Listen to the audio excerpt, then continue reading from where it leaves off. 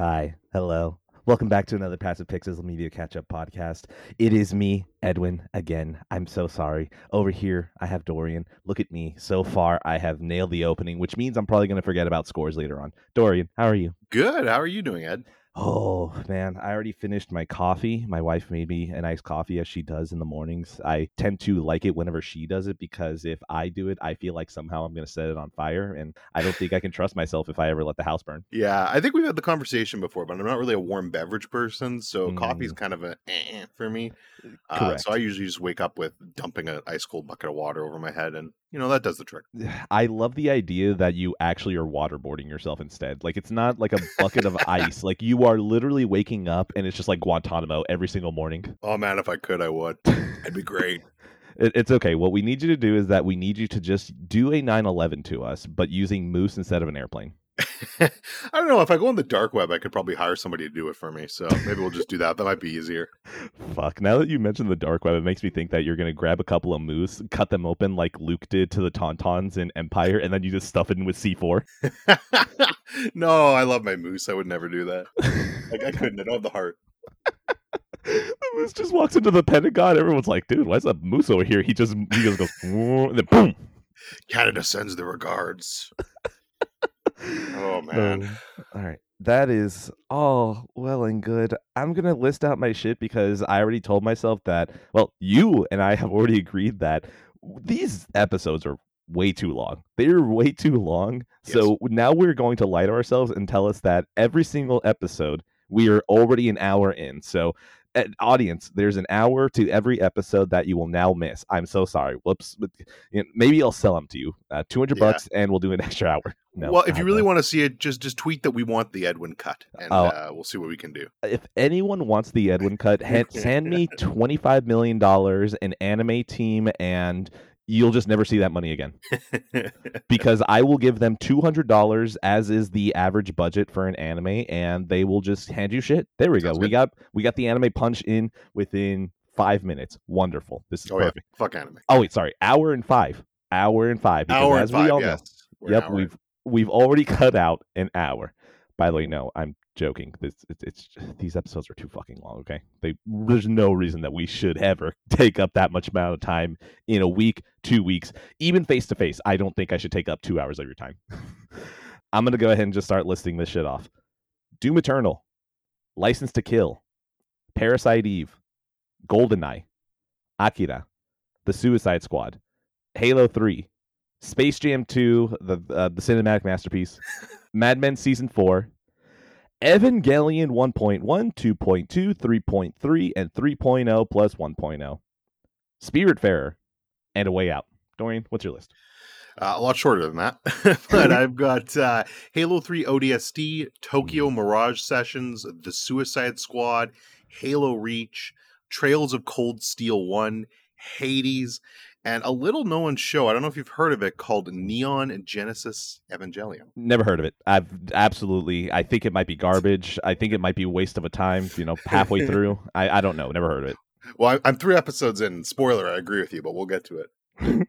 All right, let's go ahead and get the Weebery out of the way first. Do you want to go and lead with Trails, or do I lead with Evangelion? We might as well start the Evangelion block right now, because I got that too. Got it. Okay, so Evangelion. To quote a video that I watched a while back, Evangelion, a show that's been on VHS, DVD, Laserdisc, and some washing machines in Japan. It is so widespread, and yet every single time that you want copies of it, it's going to take your entire life savings and your firstborn to be able to buy it. And he is not wrong. That video is not wrong, because Evangelion is something that ridiculously hard to find physically until Netflix finally shelled out money and went, hey, here you go. Fucking weeps, here you go. Here it is, right? Now, the movies are different. They are the rebuilds. They are a reinterpretation of the series. The creator is still at the helm, so that's still completely fine. The reason that I talk about the movies is because, well, first off, the Blu-ray, the first one, is completely just out of print. You can't find it. If you want to buy it, you're shelling about north of $100 to find it, so rough. The second one, for some reason, I can still buy new at Best Buy. I don't understand. The third one is also impossible to find, but demands less money. And then the fourth one was released earlier last year, and That one, well, of course, it's Japan only, hasn't been on physical yet.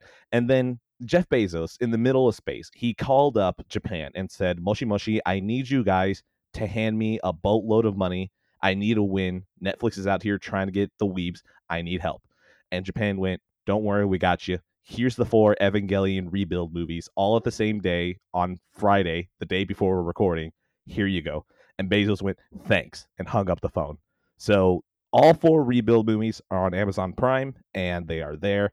And I decided to rewatch it because, I don't know if the last one was going to save it. I was kind of hoping it would, but I have no faith in anything ever satisfying me anymore. Oh, I guess getting this far, what is the rebuild? The rebuilds are unrelated to the show and the movie End of Evangelion. The rebuilds are the creator taking the same characters from the same starting point and then sending them on a different trajectory. So it's not like it is supposed to erase the series, it is just him taking it in a different direction. So that's where it all stands. And at least from this minor research that I did, it seems like he did this one for personal reasons, which I'll dive into later on. And he also did it because he started a studio and he said, basically, if I did this, my studio would be secure for like the rest of time with the amount of money that we can demand after this. So, full on respect. The man made a smart choice and it's also tied to an artistic choice. So, full on respect there. Now, the movies 1.1 is just the first 6 episodes of the series. Now, 6 episodes is what I read. I don't know. I don't remember the series that much anymore because I blocked out most of the pieces that I hate of it. So 1.1 is pretty much a retread of the first part of the series. The second one starts taking the pieces and playing around with it.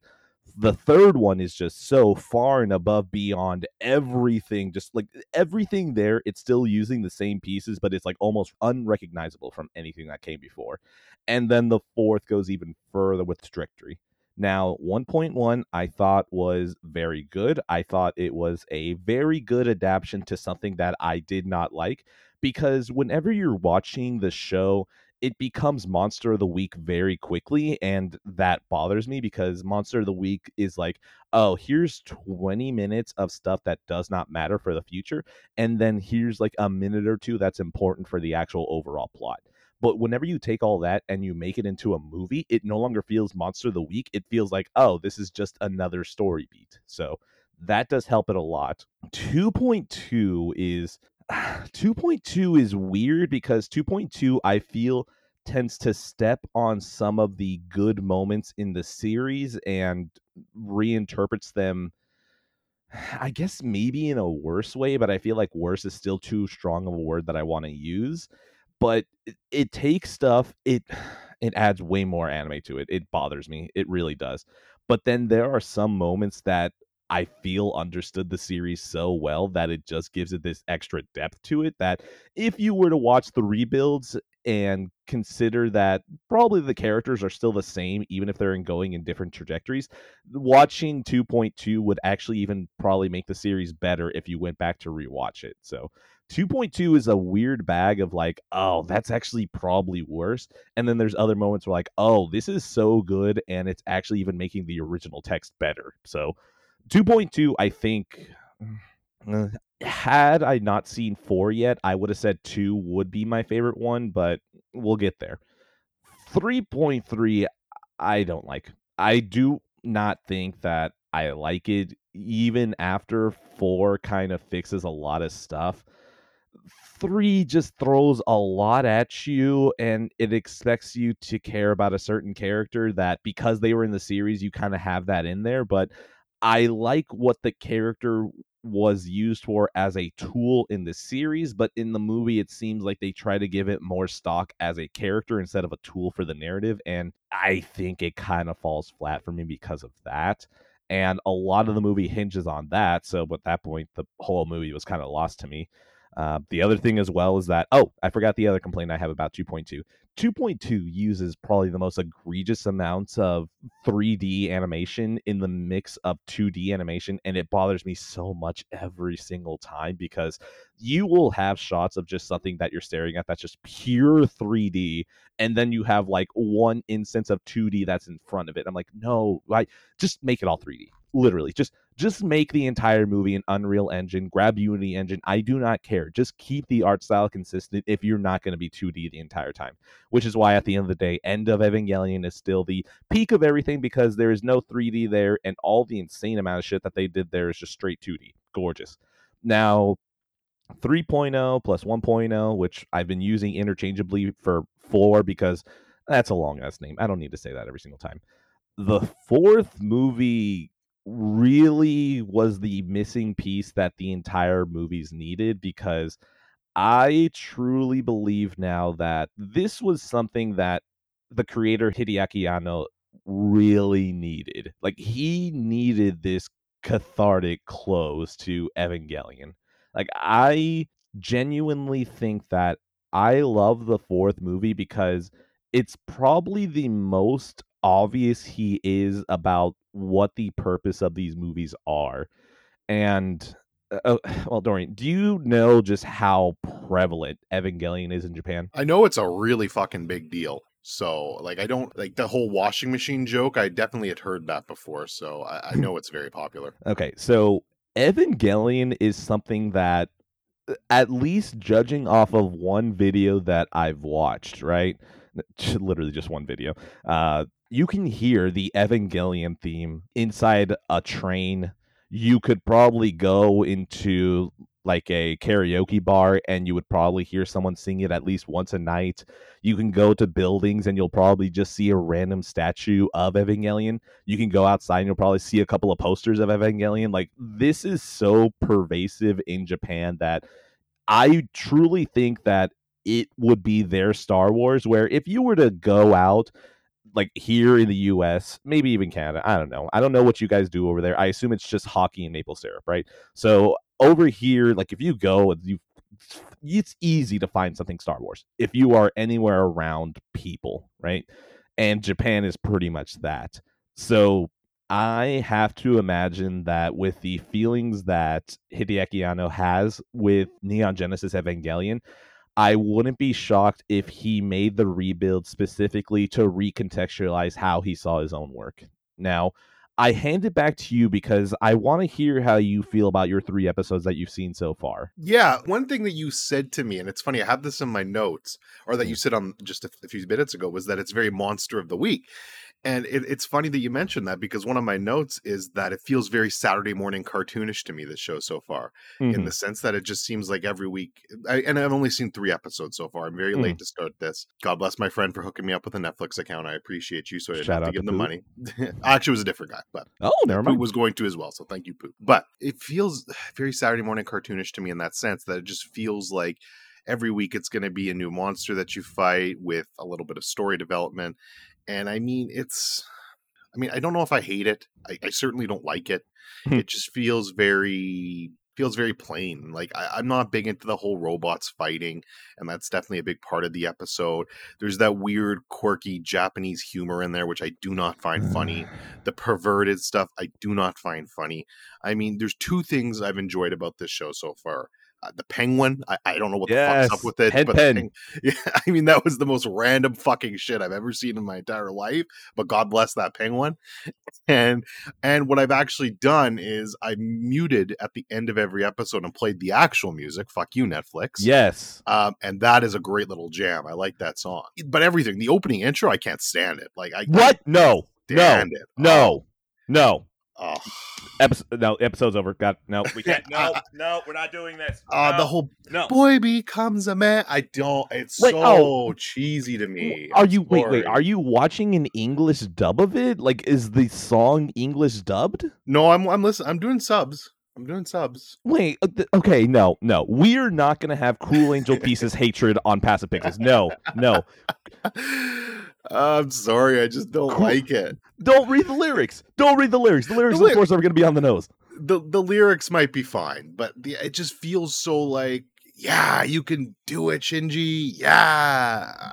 Look, if you like Let the Mystery Be, okay, you can like this, okay, because at I some point that song is like, oh really, okay, all don't right know. then. I like Let the Mystery Be. I don't love it. Wait, okay, hold on. Like, even the first episode is great because Shinji gets his ass kicked so fucking badly, which is hilarious when you look at the song. I mean, yeah, that was good. Yeah, Shinji doesn't do shit, all right? The Evangelion handles it all, and that's what I like about the song. The song is like, yeah, you can do it. The first episode, fucking demolished. Shinji, you can't do shit. Yeah, I mean, maybe it'll grow on me. Maybe it'll grow on me. But dude, I like the end credits song a lot better. I'll say that much. Although I don't know what I muted Netflix, so I don't know what they fucking replaced it with. But they replaced it with Ray's theme, which is just the little piano theme. Oh yeah, no. Like I love Fly Me to the Moon. So yeah, Fly Me to the Moon is incredible. But yes. The sad part is that it took giving that up to get the show on Netflix, which you're still hoping the Blu-rays bring it in, but I doubt it. Yeah, I don't know if they'll license that. That'll be interesting to see. But yeah, I mean, so far overall, like I guess, I mean, I don't know if, I mean, you hated the first 16 episodes, right? Yes, absolutely. Like for the most part, it just did nothing for me. The only things that were carrying me through were a Cruel Angel's Thesis and Pen Pen. Like that's it. Yeah, I don't know if I hate it as much as you, but I certainly don't like it. Like I was on my phone for a good chunk of the third episode, which is never a good sign. So I mean, I'm going to keep doing that. I very much read what you've said, so I will stick with it. I will finish it and I'll decide if the payoff's worth it then. But yeah, it's just I don't know. It feels very anime to me. It really does. Which, to be fair, with the way that Hideaki Anno wrote this, right, it was very, what was it? I think what happened is that one of his friends was like, hey, I need a time slot filled. Here you go. You write whatever you want. Go for it. We'll air it. Just give me something to air. So had he done a show before this? Sorry.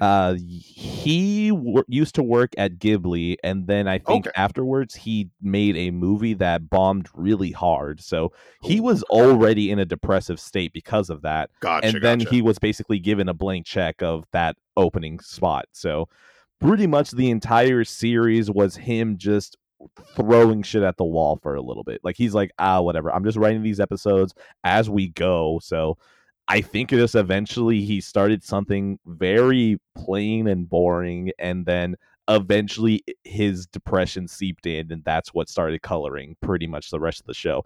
And once it starts coloring it, oh boy. Boy. One thing I will give the show credit for is, especially, it was 1998 it originally came out? Six or seven. That for that time, the animation's actually quite nice. So I'll give it full props for that. I actually like the animation in it.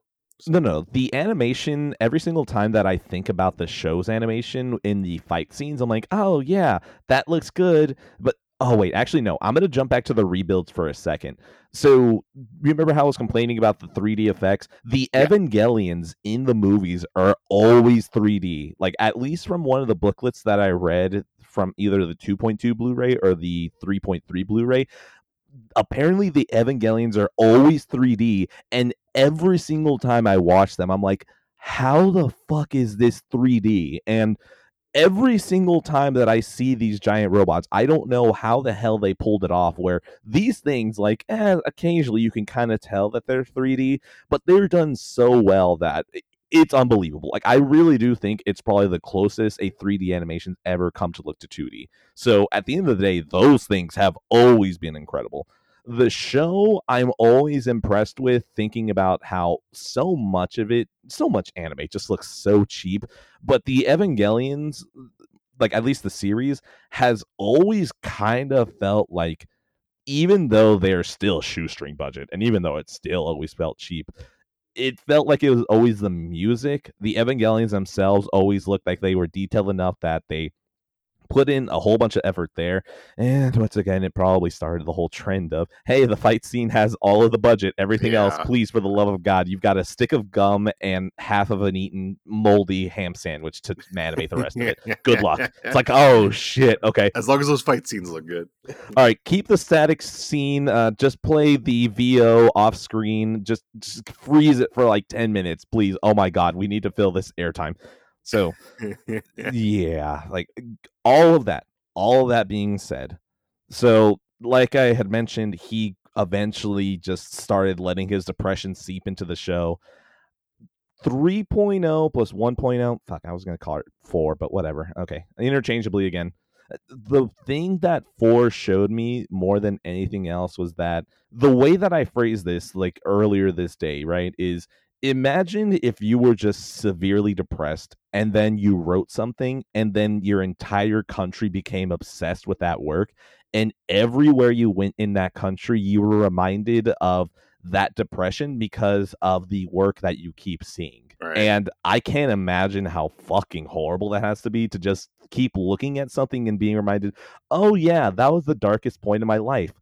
Well, Cool. I assume he's in a better place now too, right? Oh yes. Oh no. Yeah. 3.0 and when 1.0 was like the clearest indication of that, which that's I think what makes me so happy about these movies overall, that I don't know if I can really evaluate them specifically as like movies themselves. I'm always just a little fangirl for metatextual readings of things, and 4 gave me that in spades, where I just really love reading into it as his mental state and his relationship with his art. And that movie showed me more than anything else that that was probably something he was dealing with. And when it comes right down to it, I think the rebuilds were something like mental health wise for him, where I think he just needed to change the way that he saw Evangelion, because while everyone else is like, oh man, the deep philosophical themes, oh, the giant robots, oh, Cruel Angel's thesis, oh, waifu wars, like everyone has a different way that they see Evangelion. And then I think Hideaki Anno just always saw it as that was probably the darkest time of my life, and I'm constantly reminded of this. So I think the rebuilds were something for him to do to be able to go onto the train, hear Cruel Angel's thesis, and not think of the darkest time, but instead think about the time that he decided to change the story, change the context for how he feels with his artwork that he'll probably be known for the rest of his life. Yeah, like he'll never, like, I mean, he might make something good, but he'll never escape that shadow, I don't think. Which it sounds like it could be a good shadow now, so, or something that at least more positive to him. Obviously, everyone seems like everyone loves End of Evangelion, Which, but something a bit more positive for him to relate to it then in that case. yeah, what I'm kind of glad for is that even though 2.2 feels like it steps on some of the moments that I think are actually good in the original series, there's an elevator scene. That's all I'll say, that I feel like that's all I'll say, where I think that got trampled on. But if I ever go into more detail, it'll be because people have watched the rebuilds and like I want to discuss this, but I have no plans for a special episode right now. End of Ava, maybe. But okay, well, one thing I did want to mention to you is that in the episode that I had done with Dustin about Evangelion, he actually fixed the hoariness for me in Evangelion, which was actually really impressive. So whenever you get done with the series and done with End of Ava, I'll give you the info that he gave me Okay. that I feel like actually fixed it for me. So That's good. Hopefully so, because right now I just want to, every time I see it, I'm just like, Japan. yeah, exactly. No, I'll never forgive the Japanese, basically. The 4th movie, I think, recontextualized how I watched all the movies. And I already said that because I'm pretty sure that Evangelion, the show, is not going to get better for me. I really don't think so. I'm still going to buy the Blu-rays because I want to keep my word in saying that I was going to rewatch it on Blu-ray as opposed to Netflix, which I can't wait to get bled out about $200 because I said that. Great. This is what I get for being a man of my word. End of Ava, though, End of Ava, regardless, is just always going to be a masterpiece, landmark film for me that I just cannot believe exists, and Japan should have packed it up after that. I don't think I'm even being sarcastic.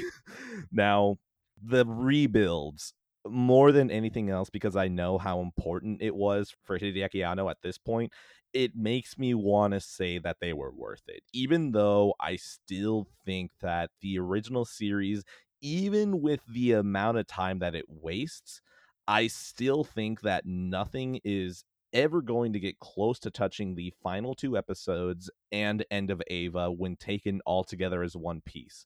because wait, do you know the controversy with the last 2 episodes or no?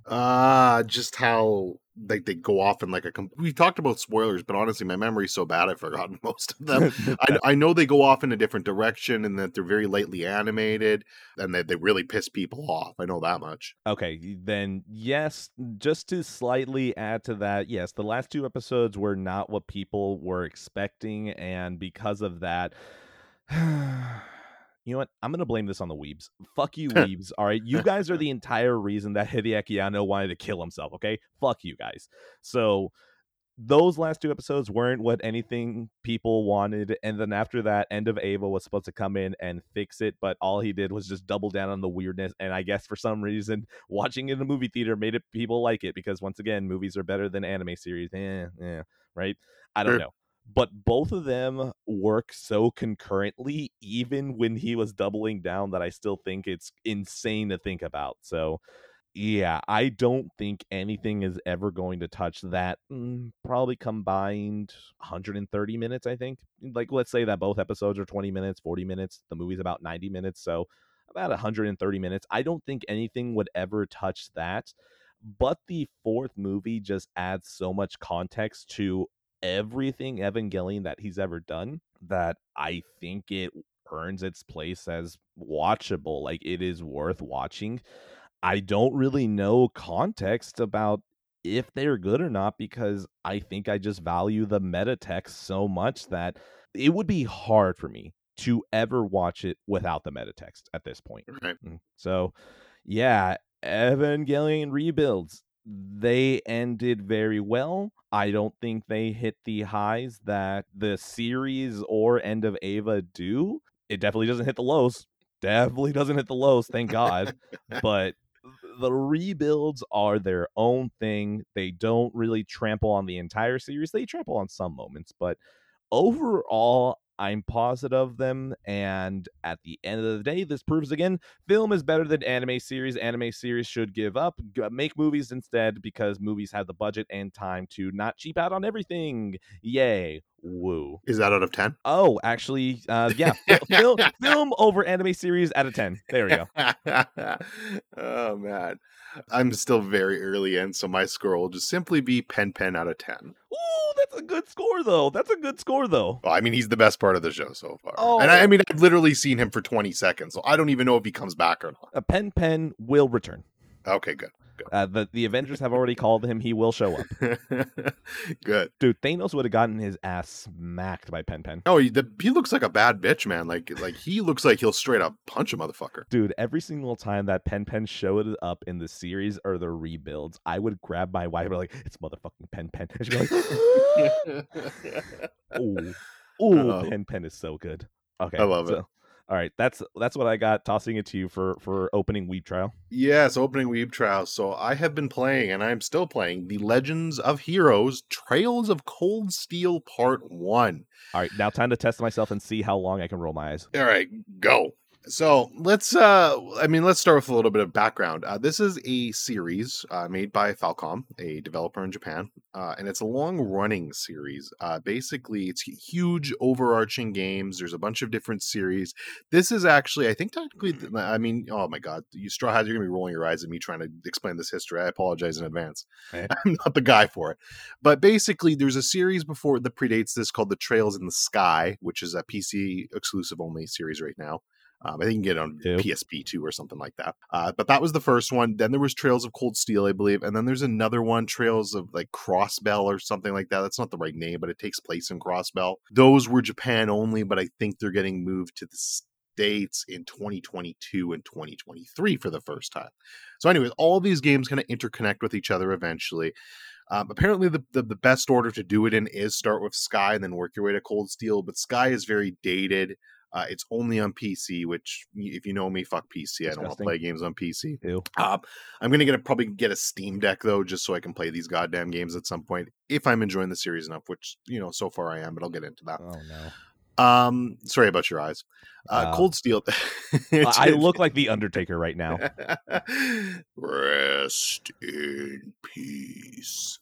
Oh, God, Trust me, I can't quote it. I don't remember this anymore. I think he said that, hopefully. Sorry, Johnny. Look, we can say whatever. We can say whatever. I'm pretty sure the Undertaker at some point wanted to sell me car insurance. I don't know. If the fucking Undertaker did not say rest in peace at some point, then I don't know what's going on with my life. All I remember is him getting out of the coffin. That's it. Yes, that was cool. That was cool. I think he did that multiple times. Yeah. So anyways, Trails of Cold. So I've been playing Trails of Cold Steel 1. That's the first in the series. Got an imported European copy. It's good. I'm really liking it.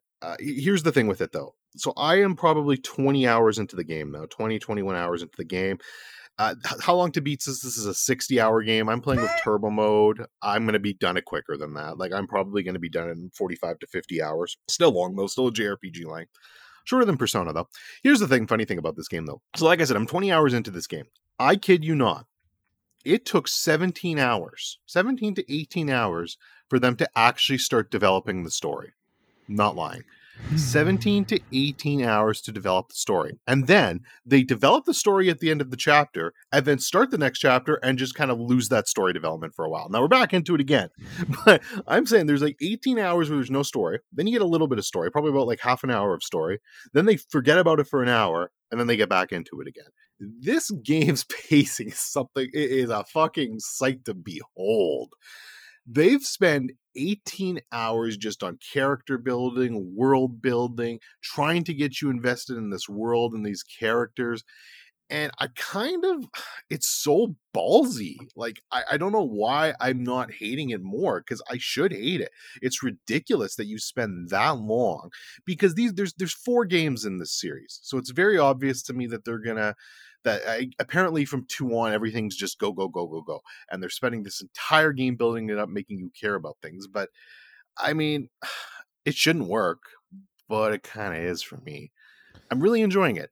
To me, the best thing I could say about this game is it feels like if you took Harry Potter and you took Game of Thrones and you just fucking made them weeb. That's kind of what this game is. And it's got a lot of political conflict in there with the school setting, and then just kind of developing this world that's on the brink of war. At least that's what I feel like it's heading towards. I don't know. It's interesting, and it flies in the face of everything that I should appreciate, but I'm really liking it so far. And to the point where I've already started getting the other games in the series. I'm looking for steel books now. I mean, maybe this will all throw on my face eventually and I'll end up hating it. Hopefully not. But I mean, 20 hours in and I'm definitely invested in the game. I want to keep going. So my imperialistic side is coming out and just wants to conquer Japan to get them to cease. Oh my god. Weeb Harry Potter. Harry Potter is already weeb as it is. Oh my god. And then they just Game of Thrones weeb. Oh my god. No. The problem is that I don't think Japan knows how to handle violence. Well, to be fair, the violence hasn't been huge yet. When I say Game of Thrones, I'm very much thinking it's going to head Game of Thrones direction, because basically you've got these 4 big houses, they're called, the big families, these noble families. And you can tell they all have, and they're all building their own armies, they're all building their own defenses. And you can just see the direction it's slowly going. It's certainly not there yet. We're 22 hours in and we haven't gotten there yet. But you can just see that's kind of the seeds are planting. Everybody's building their own army. And I don't know where this class technically fits in yet, because they're off doing their own thing in school and kind of stumbling into these issues and helping these people. So I don't know where they're going to fit in at the end of the day, but you can definitely see the conflict is starting to rise up. Just the idea of all this is enough to make me cringe into a tiny box. I feel like I could contort myself with the amount of uncomfortability I feel. Well, and I'm not going to blame you. If you were playing this game, Edwin, and you just said that exact same stuff to me and explained it that way, I'd be cringing too. Like, I would be. I would be cringing my life away. I'd be like, this is the stupidest thing. It's funny, before I started playing this game, because, bless you, Straw Hat, he would keep mentioning this game. It's kind of his thing, his shtick. He would mention Trails of Cold Steel every chance he could get. So I was like, what is this game? And I watched like a video of it, some combat, some trailer, and I'm like, man, this game looks shit. Like, I'm sorry, I don't want to play this fucking game. But what made me bump it up so quickly is I got him to play Parasite Eve, which you'll talk about later, I guess. Yes. But I got him to play Parasite Eve in a trade because he had never played. And I was like, oh man, you should play this game. At least give it a shot, because I don't know, I'd want to see your thoughts on it. So I was like, I'll tell you what, if you do this, I'll bump up Trails of Cold Steel. Because instead I was supposed to be playing Kingdom Hearts 3 right now, which would have been a whole different week conversation. We'll get to that. I don't know which one's worse. But yeah, no, it's I don't know, it's fascinating. I don't want to go into it too much because once I finish it, I think I'll have more to say and definitively on it. Apparently, the game ends on a giant cliffhanger, and everyone's like, "Oh, you're gonna play 2 right away. You're gonna play 2 right away." These people don't know how structured my fucking backlog is, though. I ain't playing 2 right away. Yeah, But but if you get a new game, it bumps up to the top. yeah, it's true. Yeah, no, and that's the problem. Starting in September, I have Life is Strange: True Colors. I have Lost Judgment. In October, we're doing the Resident Evil thing. I'm doing I'm then starting that in August, by the way. Like, I know that there's no way I'm going to finish all those games unless I start in August. Wait, That's oh fair, my god, yeah. we're in August. Oh fuck. Yo, Oh I mean, god. Oh god. Oh god. I gotta start. Oh my god. Oh fuck. you Wait. better get started soon. Wait. No. Wait. No. Sorry. September. Oh, Oh my god. Okay. September. Okay, there you go. I'm so dumb. Oh my god. I There you go. really started freaking myself out. I might actually sneak a Resident Evil game in September if I have time, actually, because I might have time in the middle there to sneak in 0. But you know me, I'm kind of a machine with this shit, so I think I'll be fine if I wait till October. Yes. Yeah, so October we've got that. Far Cry 6 is in October. So and Guardians of the Galaxy is in October. So there's a lot of new shit I want to play that I'll sprinkle in. But yeah, that's what I'm saying. Like, even if it ends on the cliffhangers of cliffhangers, which I'm expecting it to, honestly, the earliest I could see myself getting into it is maybe November, maybe December, because I still want to play Halo Infinite, which is going to be in November. Oh, yeah. I don't know what else is in November. COD I don't really care about. I don't know. But anyways. You're telling me you don't want to buy the sexually assaulted video game Call of Duty? What? I was going to buy 3 copies. I wish I could say, fuck you, Activision, I'm boycotting COD because of your sexual assault case. Honestly, fuck COD to begin with, though. I don't really like it. So it's not really that. I actually really like old COD, like Modern Warfare 2. For me, Blops has just never fucking done it for me, and that's where I dropped out of the series. So yeah, don't worry. I've got an episode about that. Yeah, I know. But yeah, so I mean, would I recommend Trails of Cold Steel to anyone? No. Would I recommend Trails of Cold Steel to you, Edwin? Fuck no. Although, watching you play it for 10 hours would be absolutely hilarious. So I almost hope God of War does come out this year. Oh, God, context. Straw Hat, one of the co-hosts of Weebs of the Corn. I've been over there if you want to understand why I hate weebery and anime and all that, right? Basically, we have a bet that God of War was going to go to PC at some point in this year. If God of War does go to PC, I was going to have to play 10 hours of Trails of Cold Steel. If God of War does not come out on PC this year, he has to play Spec Ops: The Line. So I'm trying to culture him. He's trying to make my life miserable. Yeah, but I think you're safe on that bet, by the way. I'd be a shock if God of War comes on a PC this year now. Uncharted 4 for PC. Yeah, probably. Maybe. I don't know. I don't know if anything else is coming out this year, though. But yeah, I think you're safe. But watching you play 10 hours of this would be absolutely hilarious. Like that would be must-watch stream entertainment for me, just to see how far your eyes could humanly roll back into your head. Can you imagine if I played the entire game with my eyes rolled back and it's just like, how can he still play? He can't see. How is he still doing this? Yeah, I still think you'd appreciate it more in Days Gone, though. But I don't know. Maybe not that much.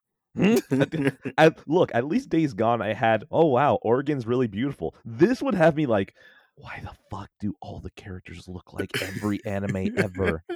Yeah, I know you popped in my stream for what was it, like 2 minutes? Yeah, that was too much. That was 5 minutes too much. Well, and one thing I'll say too, and I'm about to upset the weebs. I'm sorry, but it's funny. All of them were like, "Oh, the music in Trails is so great. The music's fantastic." I don't know, man. Like, I mean, there's a couple of catchy little tunes, but I think for the most part, I mean, the voice acting. I'll say this: the voice acting has actually been pretty good. Like, there's been 1 or 2 characters I've come across so far that I've been like, okay, this is pretty cringe, but it's a giant cast, so props to them for that. But for the actual music itself, I could honestly probably be playing this game on mute. I don't think it's anything special. Hey, weebs, have you ever played Nier Replicant when you open up into a gigantic open forest and then Kechi Okabe just goes, yeah, you're going to fucking vibe.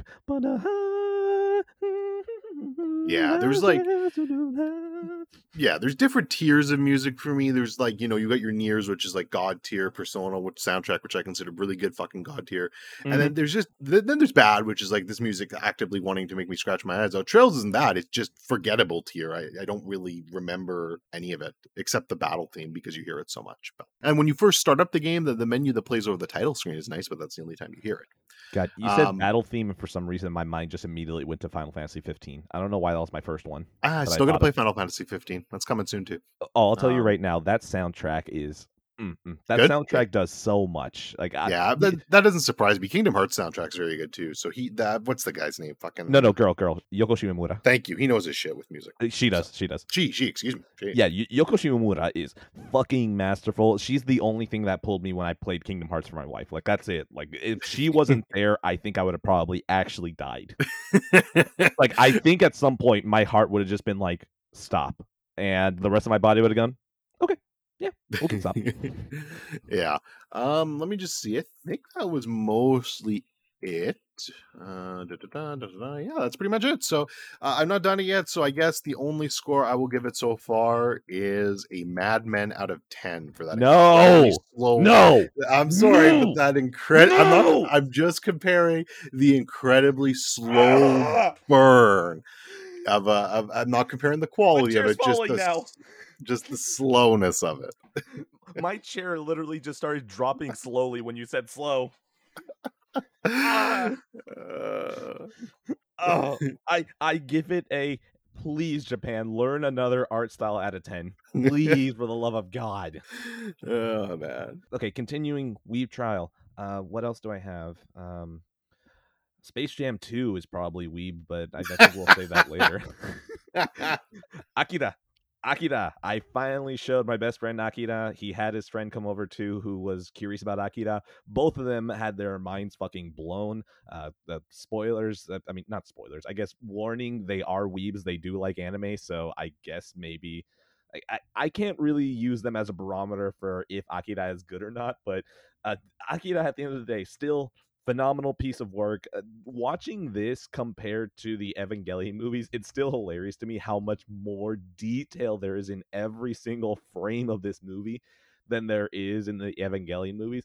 And that's with them even cheating using 3D. Akira has no 3D animation whatsoever. It is all 2D. And when you watch that, you're like, how did they accomplish this? If you are telling me people nowadays can't even accomplish this using 3D, how the fuck did the people who make Akira make such a landmark piece of animation that it is still outclassing every single other 2D animation to have come out and probably ever will come out? I do not understand how Akira exists. I am so glad it exists. And at the end of the day, every other 2D artist should be embarrassed because they are never going to make Akira. They're never going to put in the amount of work that Akira had. It's embarrassing. It's embarrassing because even with the help of computers, they still aren't touching anything that Akira is doing. And I'm going to say something controversial. Even with all that said, I think End of Evangelion is better. I don't understand how. It wasn't until Akira.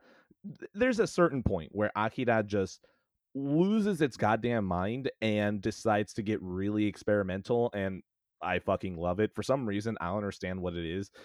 Whenever Japan gets really experimental, I'm into it. Like, I just am super into it, and Akira does it. Fucking love it. End of Evangelion, when that thing loses its mind, I think it's God tier. I think it is top tier. I think it is possibly one of the most greatest artistic expressions I've just ever seen. And the best part is that Akira is something that easily influenced everything else in Japan afterwards. And End of Evangelion took those inspirations and then just took it another level. And at the end of the day, Hideaki Anno is just he's just a madman. I don't know how the hell he did it, but he topped Akira in the weirdness and just the experimentality. And at the end of the day, Akira and End of Evangelion, will even throw Perfect Blue in there, we'll throw in Ghost in the Shell. I think if you just grab these four things and then dump the rest into the ocean, just that's it. You don't need anything else Japan has ever made, movie or TV wise. That's it. That's fair. Yeah, I need to check that out. I think after Evangelion. Am I saying that right, by the way? Is it Evan? Yeah, Evangelion. Evangelion, okay. I think after I finish Evangelion, I'm going to watch that finally because I've heard enough good things, and I know Nolan likes it, so... Just at the end of the day, I have to tell you, Akira is just going to be one of those movies that by the time you were done with it, you're going to be like, yeah, that was some shit. Like, I gotta be in the right mood for that type of thing, but I do enjoy it. No, I don't even think you have to be in the right mood because, like, The opening scene, I think, is something that needs to be studied because it is probably one of the just greatest settings. Like it sets the table so nicely for everything that's going to come that by the time that the opening scene was done, I was like, man, if I actually just cut it off right here, I think I would still just be as happy. Like it feels so enclosed. It establishes everything without a word. It tells you everything that this world is without a single word. And oh my god, I really love the opening. And if you get through that opening and you aren't just astounded by the artistry on at work, I don't think you have a soul. I don't think you have a heart. I don't think you have a sense of ability to tell just anything good in your life at all. Like that's how good the opening to Akira is. Okay, definitely got to check that out. This is completely off topic, and you can cut this out, Edwin. I just have to say something. Parrot just tagged me on the Discord and said if I respond within 2 minutes, I'm going to watch The Leftovers right now. If not, I'll watch anime. Fuck you. I will still watch this, even while I'm podcasting, to make you watch The Leftovers. That's it. I'm typing into fucking watch. There we go. Right. We're not cutting that out.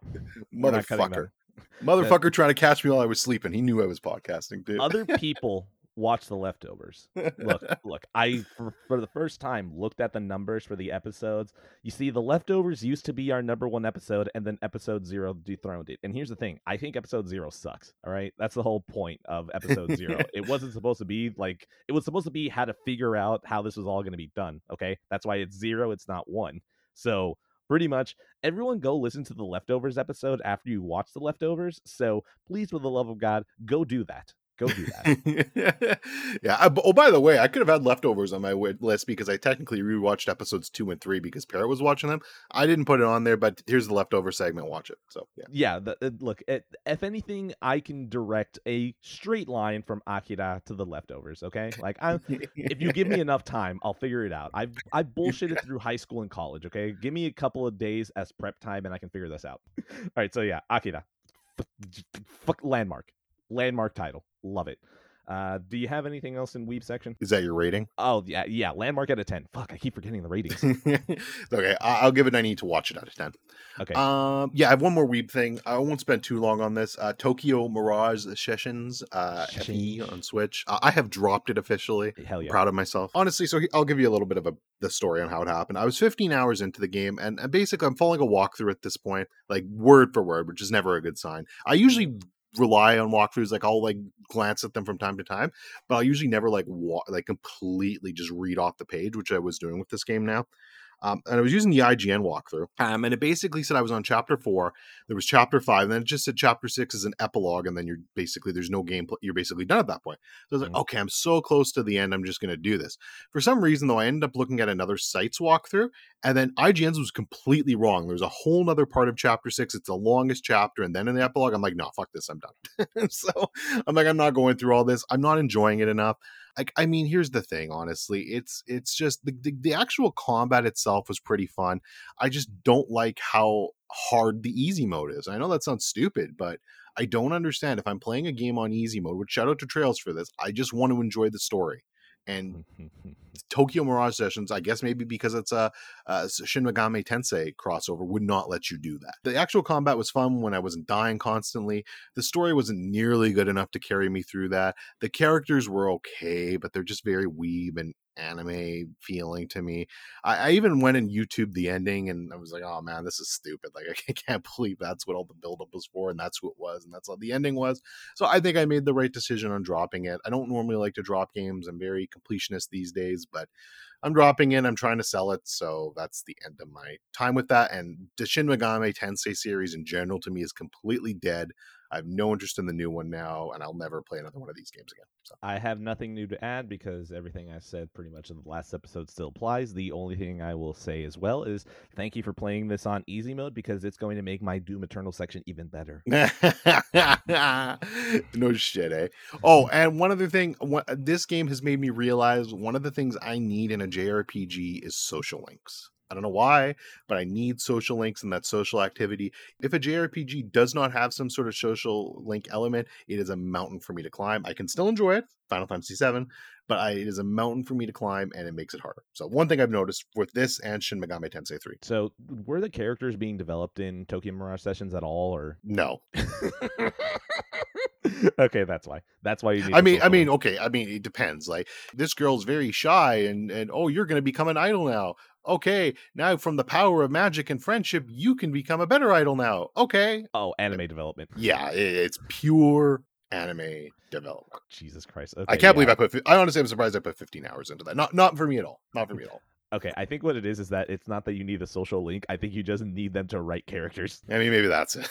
To be fair, there needs to be something. Yeah, I have nothing more to say. I don't usually rate games that don't finish, but like unofficially, that game's probably like a 4 out of 10 for me. I'm gonna give Tokyo Mirage Sessions a Wii U out of 10. Yes. I love how mean that is. Okay, let's see. Do I throw Parasite Eve in here? Yeah, sure. Let's just throw Parasite Eve in here because it's not going to be that long. Parasite Eve. I put it on PS3 and I played it for a little bit. I was like, hey, you know what? This feels like it has an interesting vibe. It's Square while they were at their most powerful, and they decided to make a weird mid 2000s cop game about a woman in New York, and there's an opera singer who sings and everyone combusts, and the mitochondria is going to destroy us all. I was like, oh man, this feels so dumb. I think I'm into it right now. And then I died against one enemy and it sent me back to the beginning, and I went, haha, you're fucking funny. And then I took the save and I broke it and I made myself level 99 and then went back and destroyed that exact same fucker because I thought, you know what, is it worth enough to try to figure out what's going to happen for me to go and break the save? Yeah, I guess it is. So I broke the save, made myself level 99, kept playing it, and I'm like, oh man, I think what I like about it is that it feels like the Japanese pandering to America. I Yeah. obviously Final Fantasy VII was easily the groundbreaker that brought Japanese games over to the US in like a big way. Yeah, sure, there was Final Fantasy IV, Final Fantasy VI on the SNES, but I mean, those were still probably niche. Like it wasn't probably doing anything like Mario was. But Final Fantasy VII is the one that broke through, and then after that, people started understanding JRPGs. So Parasite Eve felt like, oh, we have this audience, we could probably capitalize it. Oh yeah, there's this character, she's a cop in New York. Yeah, what's more American than that? And so all of this feels so much like just pandering, and I don't know what it is. I think I love it whenever the US has something they give it to Japan, and then Japan reinterprets it and gives it back to us, because I imagine that we sent over there like Lethal Weapon, and then Japan went, oh man, Lethal Weapon, that's some shit. Hey Kojima, do you want to make Police Knots? And he's like, fuck yeah, of course I want to make Police Knots. And then they went to Square like, hey Square, you want to make Parasite Eve? They're like, we just read a textbook from biology in 7th grade. We're going to talk about the mitochondria and the smooth endoplasmic reticulum. Yeah, release Parasite Eve. Drop that shit. Drop that shit. So Parasite Eve feels so much like US pandering, and I I hesitate to say I like it because I think right now it's ironic liking. Like it's like, oh my god, I don't think this is good. I don't think this is good, but like this is so dumb. Like you've got the hard-boiled cop who's divorced and has a kid. He's like, yeah, but I'm always working on the force. I can never see him. I feel like I could be a better dad. I'm like, oh my god, this is so fucking cliche. This is so cliche. And this is it feels so much like if you went to go watch like a movie from the 1920s, it's like, oh, you don't have a handle on the medium yet. How cute. And Yeah. that's what it feels like for Parasite Eve. It's like, oh man, you guys didn't understand video game stories yet, so you're just redoing what movies did. Like it's so charming from like a learning standpoint that I'm just like, I'm gonna get back to you. But I still haven't really gone far enough. I'm probably still like maybe an hour in. We're gonna go drive to the museum, and there's some dude there who's been studying the mitochondria. And Yes. seriously, every time they say the mitochondria, it actually makes me laugh because the mitochondria is the powerhouse of the cell is a fucking meme. Like everyone uses a meme about how school taught you nothing important in life, but don't worry, you know the mitochondria is the powerhouse of the cell. So the fact that now that meme has gone back and infected how I'm reading Parasite Eve is never not going to be funny to me. I just love the idea of the Japanese like, yo, look in the textbook. What's going on here? Smooth endoplasm? No. Rough endoplasm? No. The femur bone? No. Mitochondria? Hell yeah. Put the fucking mitochondria in there. Like, I just love every single time they say mitochondria. It's funny to me. I love. Oh my god. So yeah, this feels like it's gonna be a very ironic romp for me because I just enjoy seeing this and how it plays out. Yeah, I'll take it, man. I love Parasite Eve. Now, in the sense, it's a lot of those same ways. It hasn't aged very well, but man, what a great game. By the way, do you know who's the composer for this game? No idea, but I will say that the music, I'm just like, yeah, you know what? This is doing it for me, all right? Like whenever they're in the cop theme, doo, doo, doo, doo, doo, doo, like I know I'm probably even humming that wrong, but I was like, you know what? This feels right. I'll give you a hint. We just talked about her. No way. Seriously? Yeah, yeah. She actually does the music for this series. I didn't know that either. You know Just look. what? That makes sense. That makes sense because Yeah. Yoko Shimomura, if there's anything about that woman, I will never count her out. Like, look, she pulled me through Kingdom Hearts, okay? Like, fucking Kingdom Hearts. Oh, Yeah. yep, there's why. There's why Tetsuya Nomura was the artist. Fucking of course. Yeah, so there's a lot of threads there. It's an incredibly hard game to find too at this point. Like you basically have to buy it and play it on PS3 or Vita or something like that. I think I have it on my Vita, but and I actually have the original PS1 copy still. Ooh, hold on to that. Yeah, Parasite Eve so far feels like an irony out of 10. Yeah, for me that game, I really don't have anything ranked before 2000. The Like Dark my Ages. rankings go back to then, but probably like a 7.5 out of 10. Okay, fair enough. Let's see. Is there anything else here? You know what? Oh no, you didn't watch Old. Oh no. Okay, well, you know what? Space Jam 2 is gonna go here.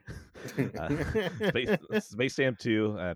Space Jam 2 is quite possibly one of the greatest cinematic moments that film has ever had.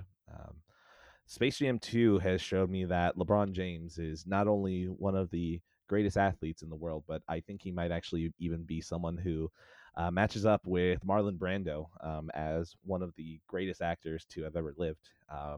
I think Robert De Niro should probably kill himself because if he never could have given us a performance like LeBron James did in Space Jam 2, with the connection that he has with his son and the very deep connection that a father has to their son, I think Robert De Niro should just kill himself. I think it's over. He lived his Yeah. life, and LeBron James came in and he won all those rings for a reason, and it was because of his acting prowess on the court. And I think at the Mhm. end of the day, the inclusion of Foghorn writing Dracarys from Game of Thrones, I think it's very multi-layered in the meaning and the triteness in the conflicts that we have in the Middle East and all the things that are found in that.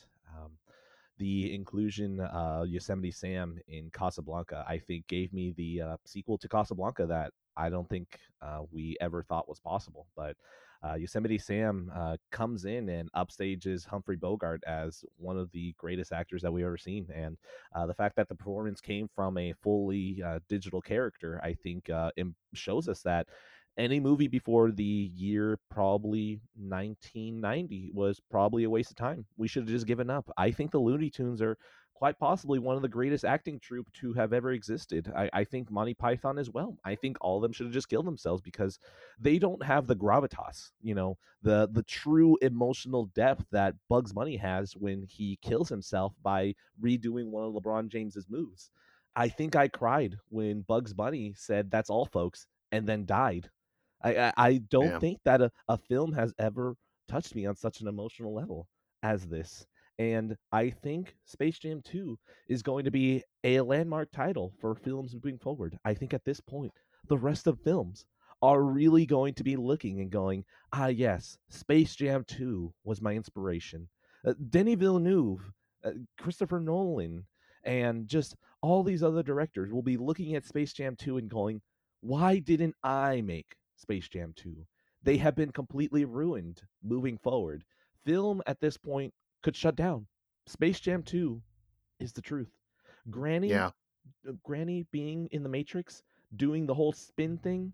Warner Brothers themselves parodying their own movie. I think is just it's cinema. It is true cinema. It speaks to the soul. And I can't do this anymore. Space Jam 2 is a piece of shit. Oh my god. This movie fucking sucks. LeBron James couldn't scream for his life if it depended on it. All the kids are bland as fuck. I don't need anyone throwing 2D characters in Casablanca or The Matrix. Space Jam 2 is such an insult for the amount of corporate shit that we have to deal with on like a weekly and daily basis that it's so cynical. Like whenever I watch Jurassic World felt like it hated itself for being a sequel to Jurassic Park, but it still has to make its money, so it still continued. Space Jam 2 had all of that, but it's also trying to genuinely like it, and I can't. I can't. There's only two bright spots. What was it? I think I was actually keeping count of how many times the movie made me laugh. The movie made me laugh like I think 4.5 times. And the reason I said half is that if I kind of like exhaled from my nose, I was like, okay, yeah, cool, that's a half.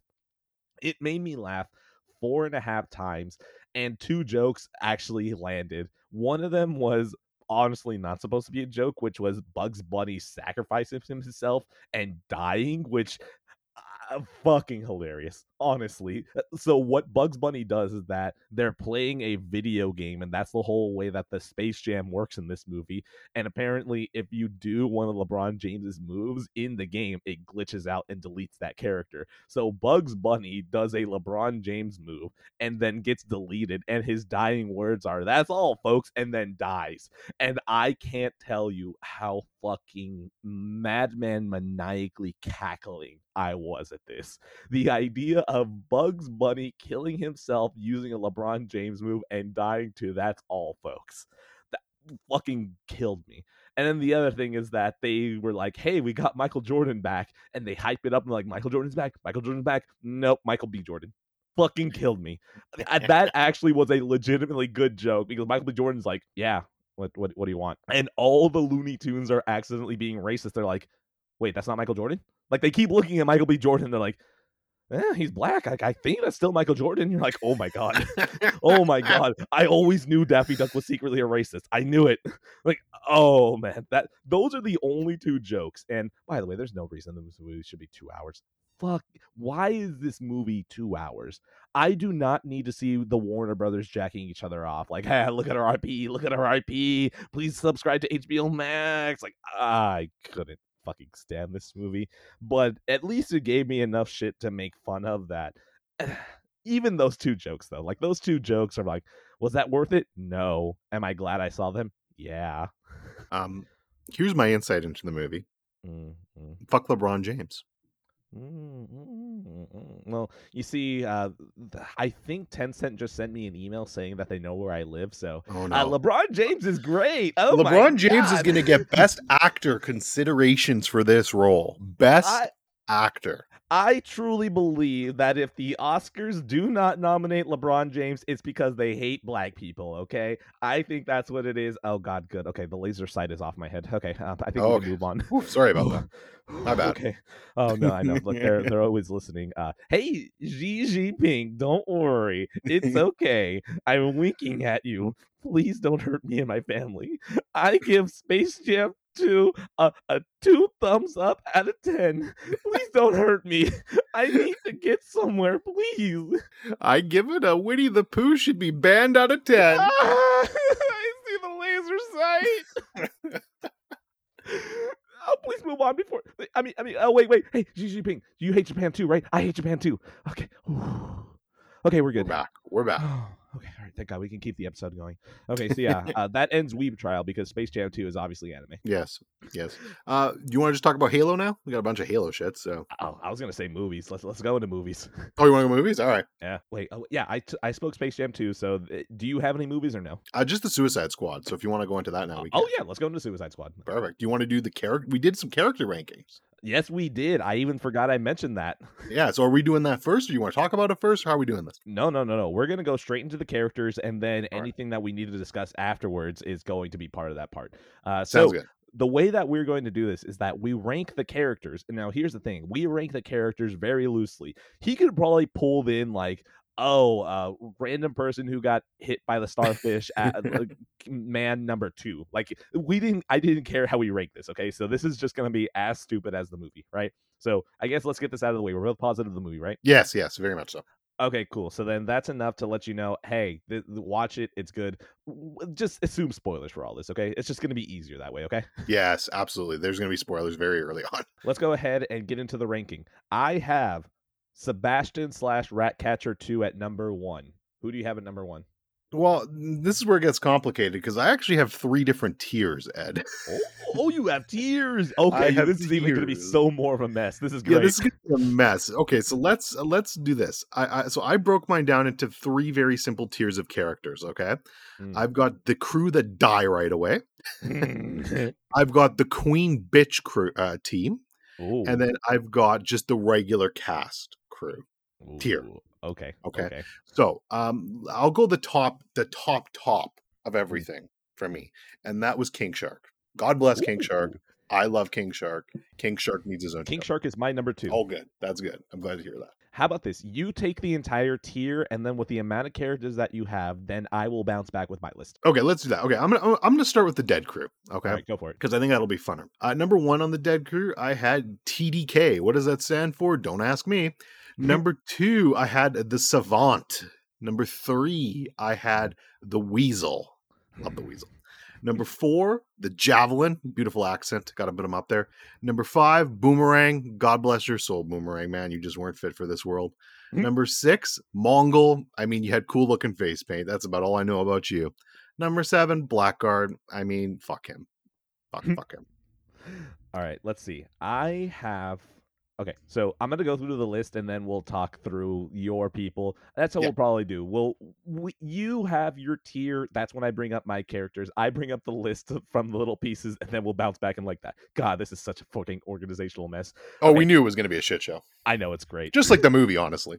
All right, so Sebastian/Ratcatcher number 2 at number 1. Number 2, I got King Shark. Number 3, I got Amanda Waller. Number 4, I got Bloodsport. Number 5, Milton. Yeah, I know. I included Milton. 6, Polka Dot Man. Shit, I already forgot the count. Oh, fuck. 1, 2, 3, 4, 5. Yeah. 6, Polka Dot Man. 7, TDK. 8, Weasel. 9, Harley Quinn. 10, Blackguard. 11, Mongol. 12, Captain Boomerang. 13, Rick Flag. 14, Peacemaker. 14, Javelin. 15, Savant. 16, Thinker. I think I counted that right. I feel like it's wrong, but whatever. Even when I'm editing, I'm not going to edit that out. Go for it. All right, so I have the queen bitch tier, which is just Amanda Waller. I mean, yes. I mean, she's just the queen bitch. Let's be real. So Absolutely. That's her own special tier. Now, for the actual main cast, I broke this down into 9 people. Number 1, I had King Shark. Number 2, I had Bloodsport. Number 3, I had Colonel Rick Flag. Number 4, I had Polka Dot Man. Number 5, I had the Ratcatcher 2. Number 6, I had Starro the Destroyer. Number 7, I had Harley Quinn. Number 8, I had the Thinker, and number 9, I had the Peacemaker. Okay, so in other words, the one that we deviated, you added the Starfish. I had Milton. Yeah, right. I mean, Milton was a more important character, to be fair, so I can't blame you. All right, so wait, no, actually, no, I had Milton though. Oh, you did? Oh, okay. He's number 2. Oh, whoops. Oh, well. Are you sure that he's here? Yeah, we had this conversation a couple of hours ago. Yeah, no, Milton. But that's him, right? Milton. No, that's not me. It's a movie gag, people. Okay. The crew that died. Yes. I gotta give it to TDK. Oh, TDK is awesome. Just the shot of him's fucking limbs completely gone. Him getting shot in the fucking battlefield, dying with his no arms, just flailing around. It's the fucking best thing I've ever seen. The slow shot of the hand just panning across and then just, we're gonna have a slap fight. Like, killed me. Fucking killed me. Oh my god, that was incredible. Oh, and God bless Nathan Fillion. Oh man, and once it starts turning and he's just on the ground writhing in pain, yes. I think that was the moment that the movie turned for me. I was like, oh, I'm in. Okay, no. The movie has finally told me, hey, shut up, it'll be fine. And I'm like, Yeah, I you gotta think be. you're either in or out of that movie within the first 15-20 minutes. Like, you're either going to be in or out. I don't think there's any in between on that guy. God, Weasel just biting it Oh my immediately. god. Oh did, my did god. anyone check if Weasel could fucking swim? Like, oh, it's so great because my wife hated him immediately. Fucking him. She's like, this is creepy. Like, she was screaming and hiding her face underneath the blanket, like, he's ugly. And I was like, oh my god, he's such a fucking mess. This is incredible. Right. This is the coked out Weasel I didn't realize cinema was missing. I feel Right. like he should have been in Space Jam 2, you know? Like, I feel like he was in Space Jam 2. It would have taken that movie even above Masterpiece. Oh, and I just love it. It's like, well, he doesn't look that bad. What did he do? Well, he killed 23 children. 27. Oh, 27. 27. Do not discount those Oh. 4 children. Oh, he killed 27 children. Oh. I'm sorry. I just love the idea of looking at a little coked out Weasel eating children. Like, it's something about that you know what? Maybe I shouldn't be a parent. That's No shit. that's oh my god. But Weasel biting it immediately is incredible. Seeing him live at the end, I was like, that actually kind of disappoints me. Like, I really wish that he would have shown up, been alive for 3 minutes, and then died. Because I think that idea is just so funny to me that when I saw him get up and walk away, I was like, Well, okay, I have fine. a feeling it's going to turn into a bit of a running gag now, where he'll be like at the start of every Suicide Squad movie, he's just going to die, and then he'll somehow find ways. And if they keep finding increasingly stupid ways to do it, I could be on board for that. Oh my god, Weasel just wakes up and then goes back to prison like without any single hesitation. He's just like, fuck, I don't know what to do. I don't see any children to murder. Okay, let's go back to prison. I love it. Okay, so the idea of Weasel doing that is funny. That's fine enough. But man, I would have preferred him dead. And if you ever did another Suicide Squad, just keep making that a running joke where every single time they have one character who's going to die immediately, and it's going to be a way like, wow, really? That's how he dies? He stubs his toe and explodes. You're like, what? Did he have explosives in his toe? What caused this? Ugh. What else? Mongol javelins. All I didn't care. I just I the mean, best Javelin had part. the nice accent. I gotta give him credit for that. But that was funny. Is like, oh man, we're gonna hear this accent. Oh no, he's dead. No, he's dead. Well, and his javelin's actually very important in the movie. To be fair, it's like one of the key crutch stones in the movie. I mean, I love Harley Quinn. Like, sad moment, then slaps him like, hey, are you dead? Yeah. Oh, what was it? Boomerang. Like, here's the thing: Jai Courtney doesn't deserve a career. He really No. does. No. So Jai Courtney smiling and then getting his head chopped off immediately in like the first few minutes, I was like, okay, there we go. I'm in for this. Yeah. Yeah. I did not think he would die right away, so that one caught me off guard a little bit. Oh wait, Blackguard getting shot in the face Oh, that was almost great. immediately. Was great. I love it whenever you get a whole bunch of named characters and then just start killing them because you're like, wait a minute, they're big actors. You just killed them immediately, and it's like, yes. And then I went, I respect it. Let's keep going. I think he was technically the first person to die then, right? Too. Yeah. Because Weasel didn't die, so yeah, he was technically the first person to die. But no, Weasel should have stayed dead. I don't want to see him again unless he continuously drowns over and over and over again. Yeah, and then Savant just like being like, "Fuck this shit, I'm fucking out of here." That's why he's so low tier for me. He's just like, I'm gonna run. It's like, oh, you're just to show that the bomb is in the neck. Boo, boring. Yeah, Also, he had when the he killed that bird. By the way, why is there so much bird violence in this movie? Like, yeah, they don't like birds. Yeah, James Gunn doesn't like birds.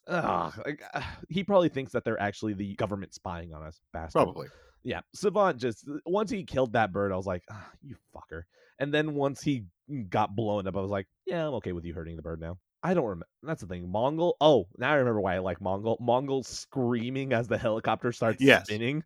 Just that entire team just getting fucking demolished immediately was always just a fucking joy to me. Yes. All right. Anything else about the beach scene? Like, I think I've got those characters. No, it was a great way to set the tone of the movie. Like I said, you were kind of either in or you're out at that point. I think it was just really well done for me. All right, so let's go to the queen bitch territory. Amanda Waller is just my god, she's so good. Just Amanda Waller the entire time, just deadpanning, just looking at everyone, being like, "This is the short straw I drew. This is the life I chose, and I have to deal with all of these fucking morons. I love her tone just so much because she is just so over it from scene one. Yeah. Plus the scene where she and Bloodsport just go to fucking blows, where Oh, both of it's them are just like, great. both of them just look at each other like, yo, we're gonna hype each other in acting. Are you ready? And both of them go, hell yeah. And then they swing for the fences, and you're just like, okay, this is a lot more caliber than the Suicide Squad needed. You didn't need to Right. do this. Like, you They really go didn't. hard. Thank you.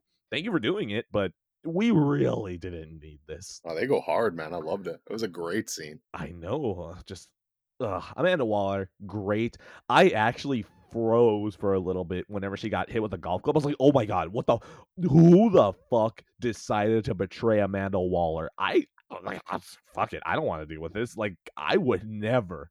Fuck that. Amanda Waller terrifies me. Yep. But they're going to get their revenge, as we Right. see at the end of the credits. Or she gets her revenge, I should say. She does? Oh, wait, did she fire them or? No, she didn't fire them. She does something work. Sticks them with John Cena. Oh, I forgot about that. Okay. John Cena should have been dead. Yeah, I don't I mean, we'll talk about when we get to his character. Okay, all right. So that was the bitch queen territory. Go next. Okay, so yeah, we're in the regular territory. So King Shark. King Shark's fucking hilarious. I love King Shark. Everything about King Shark in this movie is just, he's obviously comic relief, but he's got heart. He eats people. I never knew that what I was missing in my life was seeing just a fully CGI shark just walking on two legs, walking towards someone, voiced by Sylvester Stallone, going nom nom, biting someone, and just blood spray off the side of a bus. I didn't realize I was missing this in my life, and I think that I can truly live a fulfilled life beyond this point. Hand. Like, oh, everything that King Shark says, you're just like, oh my god, you're so pure. Just why are you here? Did you eat people? Which, if you did, they were probably dicks, right? Yeah, the movie does such a good job, at least for me, anyways, because you kill all those people off at the beginning, and then you kind of have your secondary Suicide Squad, and most of that entire cast, I can say, besides one exception, I could say, man, I really hope this person doesn't die, like, because they could, and I was like, man, if you kill King Shark, I'm gonna be fucking pissed. I'm not gonna be happy. I love King Shark. The thing is that if King Shark died, I think if after they showed him crying in the van, which God, I was so confused when I saw King Shark crying in the van. I was like, no, don't make King Shark cry. He's such a pure soul. He's too dumb to understand that he's left out. Oh no, he's not. He's not. He's smart enough to know that they're partying in there. Poor guy. I was like, no, great. Now I'm invested in King Shark. If you kill him, I'm gonna be pissed. Yeah, that was the moment for me too. Just whenever he's dancing with the little stupid amoebas, I was like, oh no, King Shark, please don't. And they started biting. He was like, no, don't hurt King fuckers. Shark. You fucks. He just wants friends. He doesn't even know what friends are until Ratcatcher 2 is like, don't eat me. And then he's like, friends? Okay, King Shark, no eat friends. So good. Fucking Sylvester Stallone, man. Props for that. It's such a fucking stupid role, but he does it so well. He's so pure. Please, someone protect King Shark at all costs. And don't get eaten. He might do it. Yeah, true. All right, next character. Who are we talking about? Bloodsport? Want to do Bloodsport? Yeah, let's go for Bloodsport. Idris Elba does nothing this movie. He does nothing this movie. He is Idris Elba, which is okay because Idris Elba is good, but he is pretty much just the reason for the movie to go, you see, we had a plot, we had a redemption arc. There's his daughter just inexplicably watching news because obviously 14-year-old girls love to watch the news. Like it's fine. It's fine. I just enjoyed his interactions with Peacemaker more than anything else. Like, that was it. Yeah, he definitely elevated Cena in those scenes. I think I like the theory that it was like, okay, like we had Deadshot in the first one, and Jim's gonna, no, I'm gonna do that, but I'm actually gonna do it good, and that's what we got with Bloodsport. I love the idea instead that they were just going to try and get Will Smith, but Will Smith just passes on good projects now, just like probably intentionally. So they're like, we can't get him.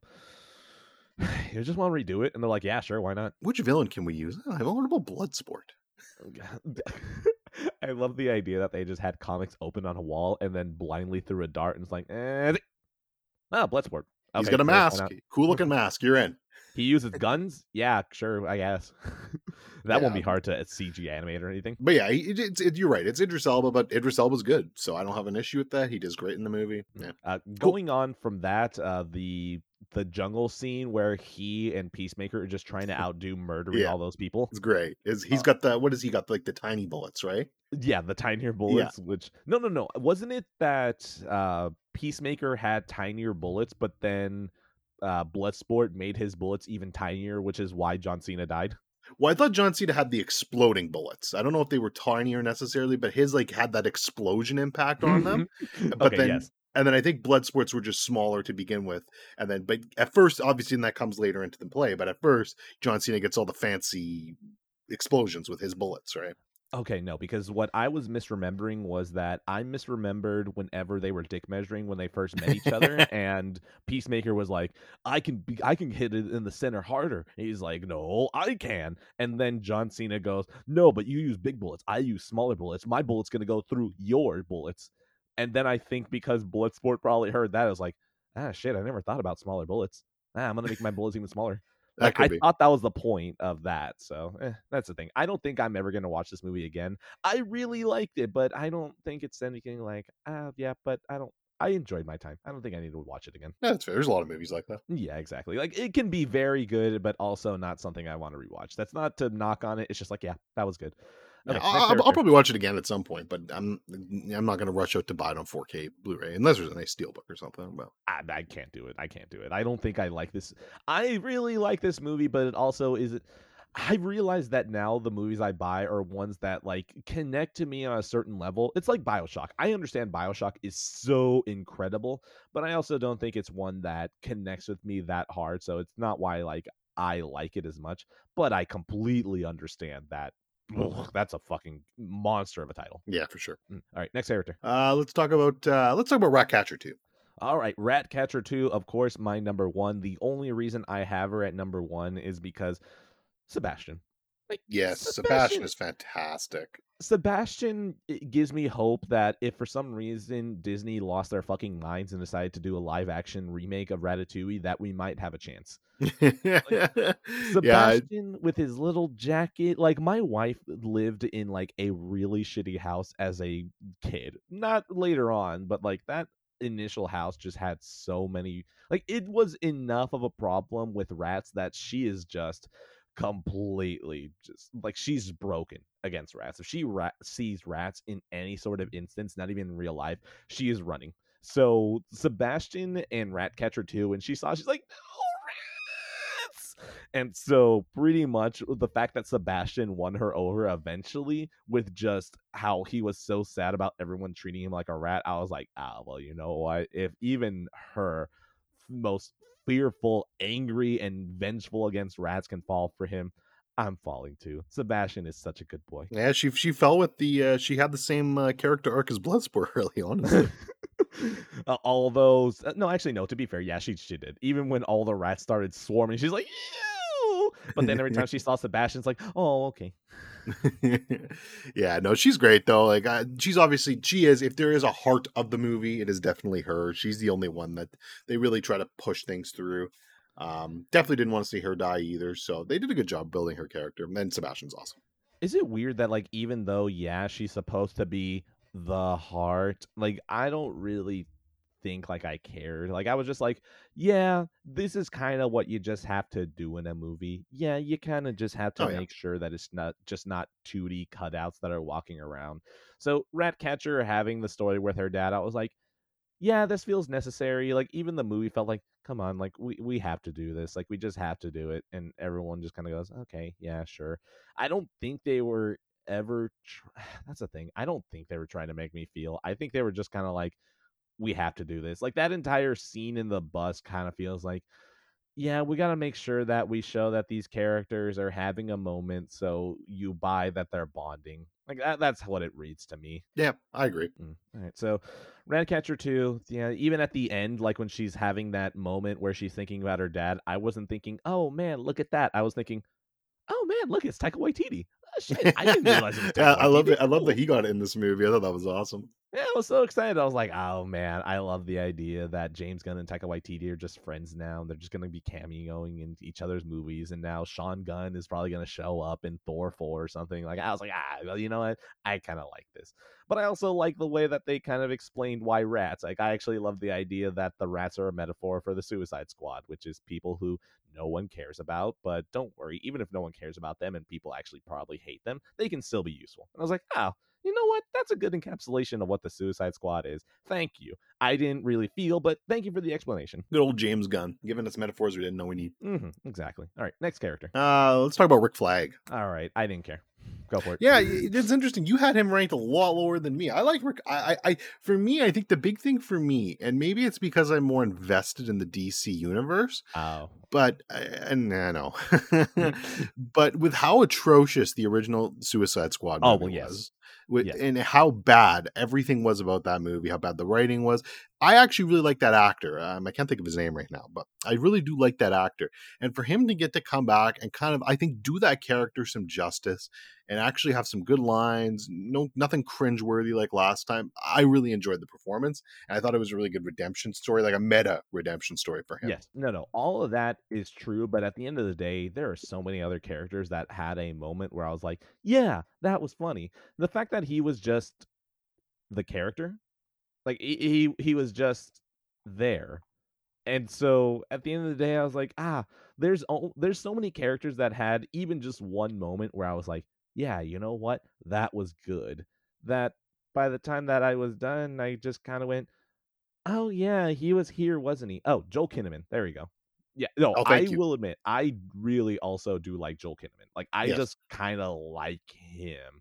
Like, oh, I remember why my reason is. My reason is season 1 of Altered Carbon. Like, that's where my touchstone is for him, because I actually really did like that first season, and then I went, yeah, but it's Netflix, so I'm not going to get comfortable and think that the second season is going to be good. And then, well, I was right. So Yeah, I never actually watched season 1 of Altered Carbon for that exact reason, because I heard season 2 wasn't very good, and apparently it changes a bunch of stuff. So I don't know. It wasn't. I didn't watch it. For me, it's actually The Killing. That's where I know him from and liked him. And so I will say this, you can probably watch season 1 and then just stop. Like, that's what I'm very happy about, at least, that so many shows will usually have like that last, like, I guess, sequel bait. Yeah, another season bait. Whatever. I'm gonna call it sequel bait. That little sequel bait that they kind of drop where it's like, but don't you want to come back for season 2? And the good thing is that I felt like the sequel bait in season 1 of Altered Carbon was weak, where I was like, no, I don't want to come back. I'm fine. Thank you. Like, I yeah, enjoyed Altered Carbon as poor man's Blade Runner. So it feels like Altered Carbon is Blade Runner, but for idiots. And I was like, yeah, I can still do this. yeah, I like Blade Runner a lot. So that actually sounds good. Maybe I will add that to my list at some point. Just watch Mhm. season 1. Yeah. So Rick Flag, just at the end of the day, we got to talk about how he fucking died. Like, Oh I yeah, wasn't expecting that. yeah, that was actually good. I like that. Like that actually. I mean, that was more I think to serve John Cena's character Peacemaker. But yeah, that was really good. That last little encounter with them, and then like obviously for somebody like Peacemaker, he's got he's got very questionable morals, but Mhm. him stabbing someone like that who's very pro USA and pro government and that sort of thing probably was hard for him, and it was a good little moment. I liked it. Nah, I really do think he's lawful evil, so he probably just had no problem with it. He's like, I gotta do what I gotta do. Rip. All right, so when it comes down to it, Rick Flag just kind of, I don't know. I don't think he did much for me. Superhero movies have broken me so hard that even watching him die, I was like, huh, is this like an actual death, or, like, is this going to be canon? Like, the DC universe really doesn't really care about canon, so are we just going to see Rick Flag again? Yeah, Like, is it'd be this funny if he never just just going to shows up in the next movie and he's like, "Hey guys, what's up?" Oh, I'd love it if they even made it a meta moment where every character is kind of looking like, what are you doing here? He's like, I was just on another mission. What are you talking about? And then the movie just keeps going.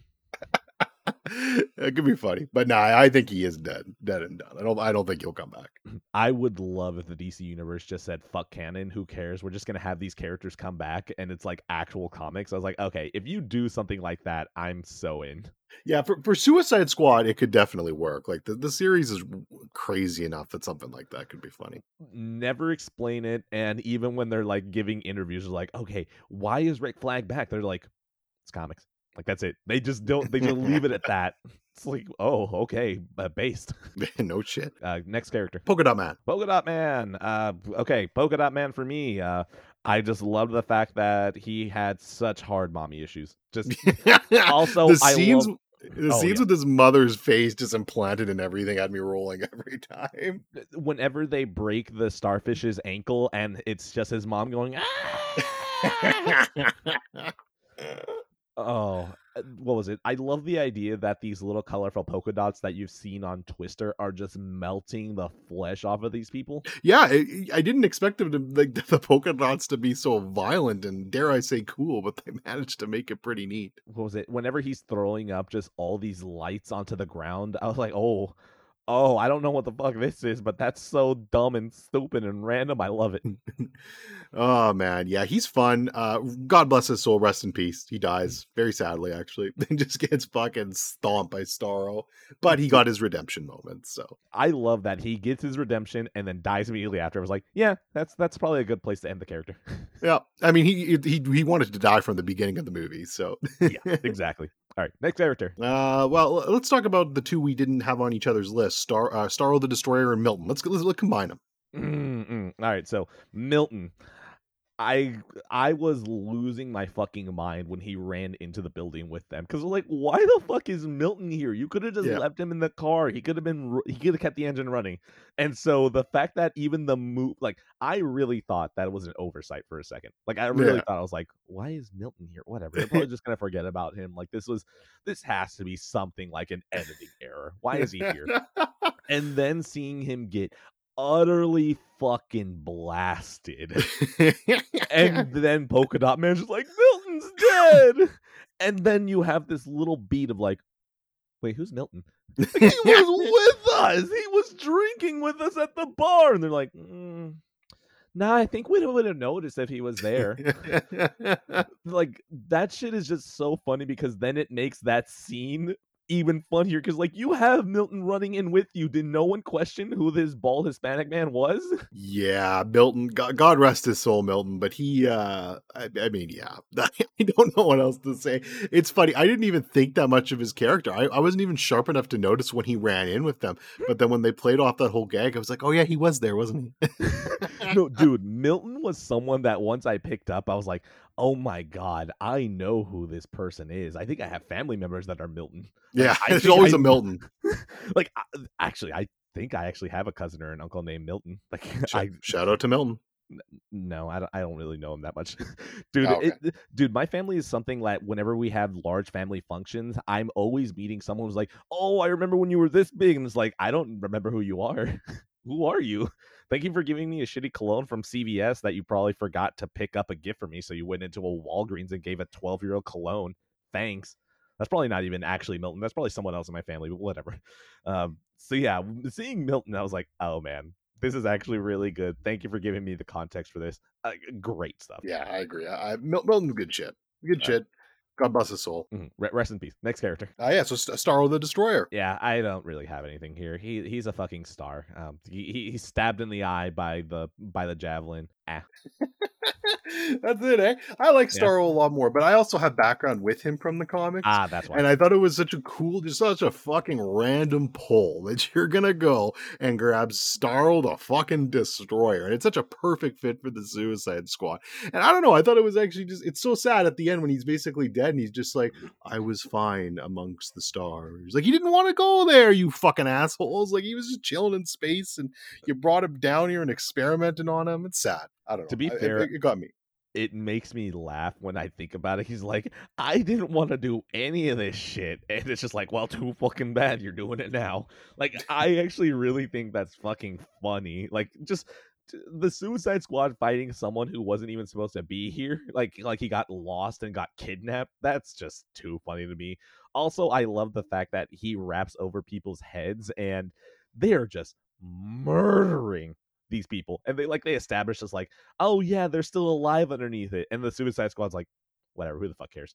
Oh, speaking of all of this, I think the movie would have had a better ending if the Suicide Squad actually left and didn't fight Starro. Oh yeah, I just left, eh? Oh, that would have been so fucking funny to me. You do miss out the scene of Amanda Waller, getting knocked out with a golf club, but I think this movie would have been so fucking funny if you just had the Suicide Squad like, "Oh my god, there's the big loud battle that we need to have to end the movie." And Amanda Waller's like, "No, you guys, I'm not paying you for this shit. Leave. I will blow up your heads." And the Suicide Squad goes, "Yeah, you know what? I don't think it's worth it." And they just leave, and then you hear a music sting, and the rest of the ending movie plays out. Like that Yeah, I mean that would have been sounds funny. That would have been funny for sure. oh, They just could have done that.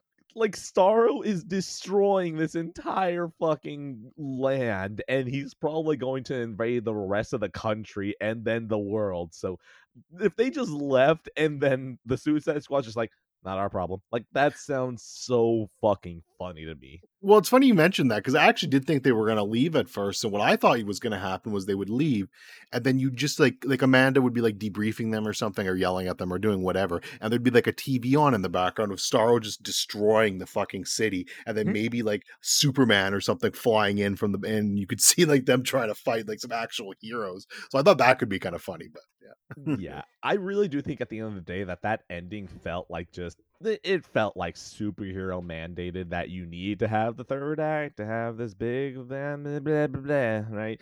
So I kind of was like, that's probably why I didn't even include Starro here. Starro with that third act feels like he becomes, well, we got to have a big CGI fuckfest, I guess, and ah, that's kind of it. Like, I think he probably made the movie something worse than what I wanted because just the idea of look, the idea of the U.S. Army going into a place, fucking it up and trying to give it freedom, and then leaving it and then making it worse sounds so funny to me. To then put that in a superhero movie where the Suicide Squad comes in, they do their mission, and they made shit worse because now Starro's running, and they're like, not our problem, and just leave. That's oh my god, that would have been comedic gold for me, and I'm kind of sad the movie didn't have that. I think that's probably the only negative I have about this movie. Yeah, that's fair. It would have been funny. All right, next character. Harley Quinn. Let's talk about Harley Quinn. Oh, but that's the funny thing is that I have Harley Quinn. That's where I wanted to lead to after Sorrow.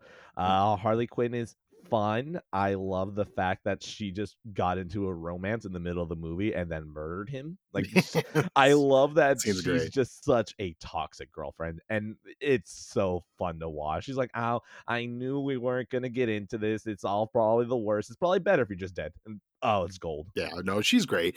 I understand why people don't like that character, but I think that's her doing Harley Quinn well. No one's supposed to like Harley Quinn. Harley Quinn's annoying as fuck. Like that's just who Harley Quinn is. That's why She's I a lot like of. her. I mean, I like her too, but I like her in that annoying little fucking sister way. Mm.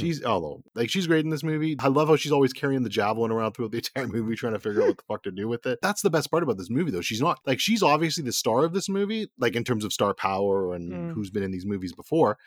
But she's not in it as much. She doesn't need to be. She shares the cast with everyone else, and it's done really well, in my opinion. Yeah, I wonder, does she have top billing?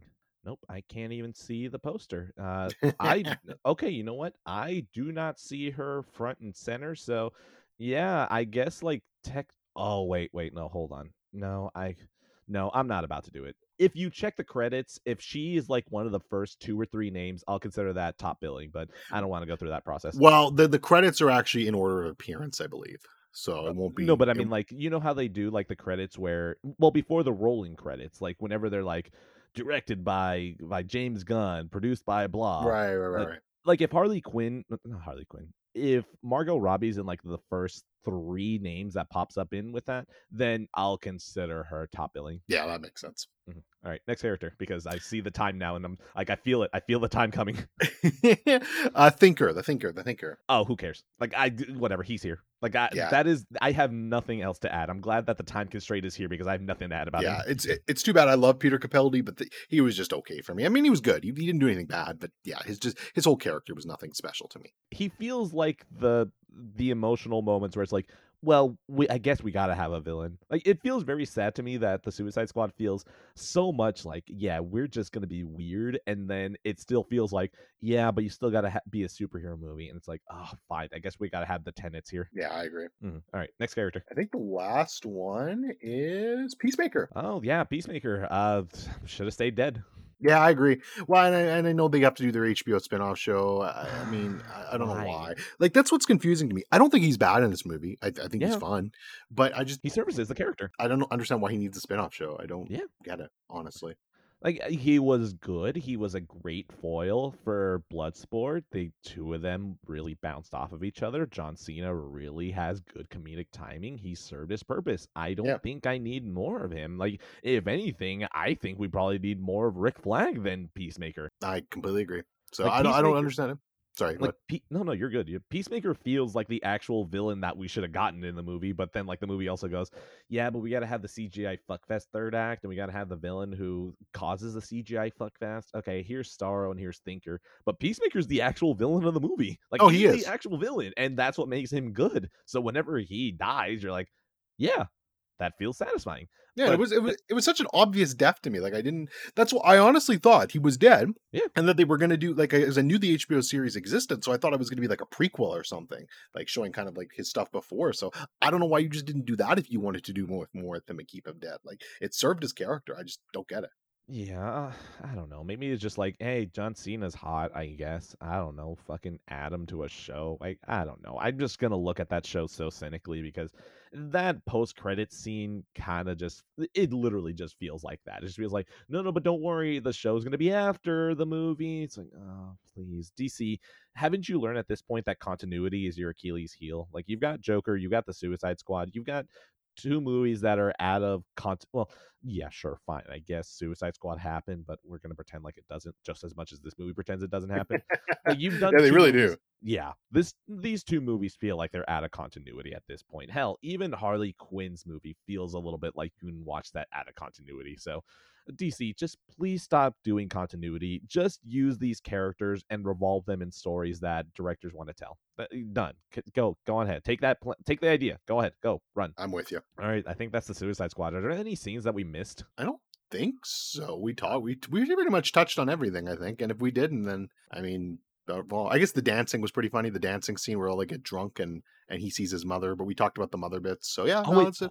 hold on. The bar scene is actually at the right moment of emotion because it allows you to get closer to the characters. That's what I'll say. Yes, Okay, yes, the Harley Quinn breakout scene is great. I just love the flowers. yes, The yes. flowers to me feel so much like the MPA went, hey, you were going to get an NC-17.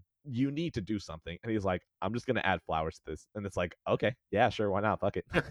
Which I found hilarious because this was only 14A in Canada. It didn't even get the 18A rating. Yeah, like oh, God, the violence in this movie is just so good. I was Oh, it's good. cackling. It's very good. It's very violent at times, but it's always done in a good way. Let's put it that Mm. way. All right. I think I'm good with the Suicide Squad. That was enjoyable. I enjoyed a whole bunch of the characters. Yeah, I don't think I ever need to watch it again, though. But that doesn't mean it's bad. All right, so from here, I got the next movie, I guess, or how are we doing this? Because, like, Suicide Squad, that was on both our lists. Oh, wait, no. Yeah, I That actually was don't have handed any. to you. I don't have any other movies. Mine are all games left. So Got it. All right, I'm gonna start rolling through. License to Kill. This is the first time I've ever wrote myself a note because really these Bond movies are all blending together, and I had to remind myself, why did I leave myself a note that just says opening? And then I reminded myself, License to Kill was actually a really good movie. License to Kill has probably been my favorite Bond movie probably thus far that I've watched because it is just so unabashedly 80s. It opens up with Bond and Felix Leiter. Felix Leiter is going to go get married. And then at some point, they're like, hey, we have a drug kingpin who is somewhere in Miami. Can you guys go and take care of him? And Felix Leiter's like, well, I was about to go get married or I can do my job. And then both him and Bond go, all right, we're in our tuxedos. Let's go stop this. And there's just a crazy action scene where they're in helicopters, they're chasing cars. All the action is done so well. But I think what really cinches it for me is that at the end of it, they still need to get to the wedding. So they jump out of a fucking plane, still wearing suits with parachutes, and land directly at the wedding. And I was like, that is the most James Bond shit ever. That is did you ever play like the mid 2000s games that Bond had? Like I think one of them was All or Nightfall, Nothing. No, All or Nothing. the game. Yes. No, I don't know if I played that one. I remember Nightfall very vividly for the GameCube. That's one that definitely sticks in my mind, but I don't know if I played All or Nothing. Okay, now let me see if Nightfall. Okay, so the reason I bring it up is that I remember specifically that one of the James Bond games that I played, and I think it was All or Nothing. The reason that I bring it up is that they had a mechanic called the 007 thing, where basically you had different things that you can do in the game that would give you extra points if you did something that obviously James Bond would do. And the one that I always remember is that there was a mission where you were getting into a hotel, and if you sneak in through a certain window, there's a woman who's like I guess waiting to get massaged, and she has no idea it's you're not the person that's supposed to massage her. So she's like, "Oh yes, Franz, can you hand me the lotion?" And you're James Bond, obviously, right? Like you're going to massage her, so you grab the lotion and you start massaging. She's like, "Oh, Hans, your hands are better than usual, huh?" And then after that, you get a little badge going, that was the 007 moment. So, like, in my head, there are certain things that is a 007 moment. Yeah. And that felt like the most 007 moment that I think I've seen so far. That James Bond on the way to a wedding has to stop a drug kingpin and then afterwards parachutes into the wedding without missing a beat. And I was like, that is the most 007 shit ever. I love this. This is already winning me over. And afterwards, like, they kill Felix Leiter. Like do they kill him? No, they bring him back. I forgot about that. But either way, they basically make it look like they kill him. They get him eaten by sharks.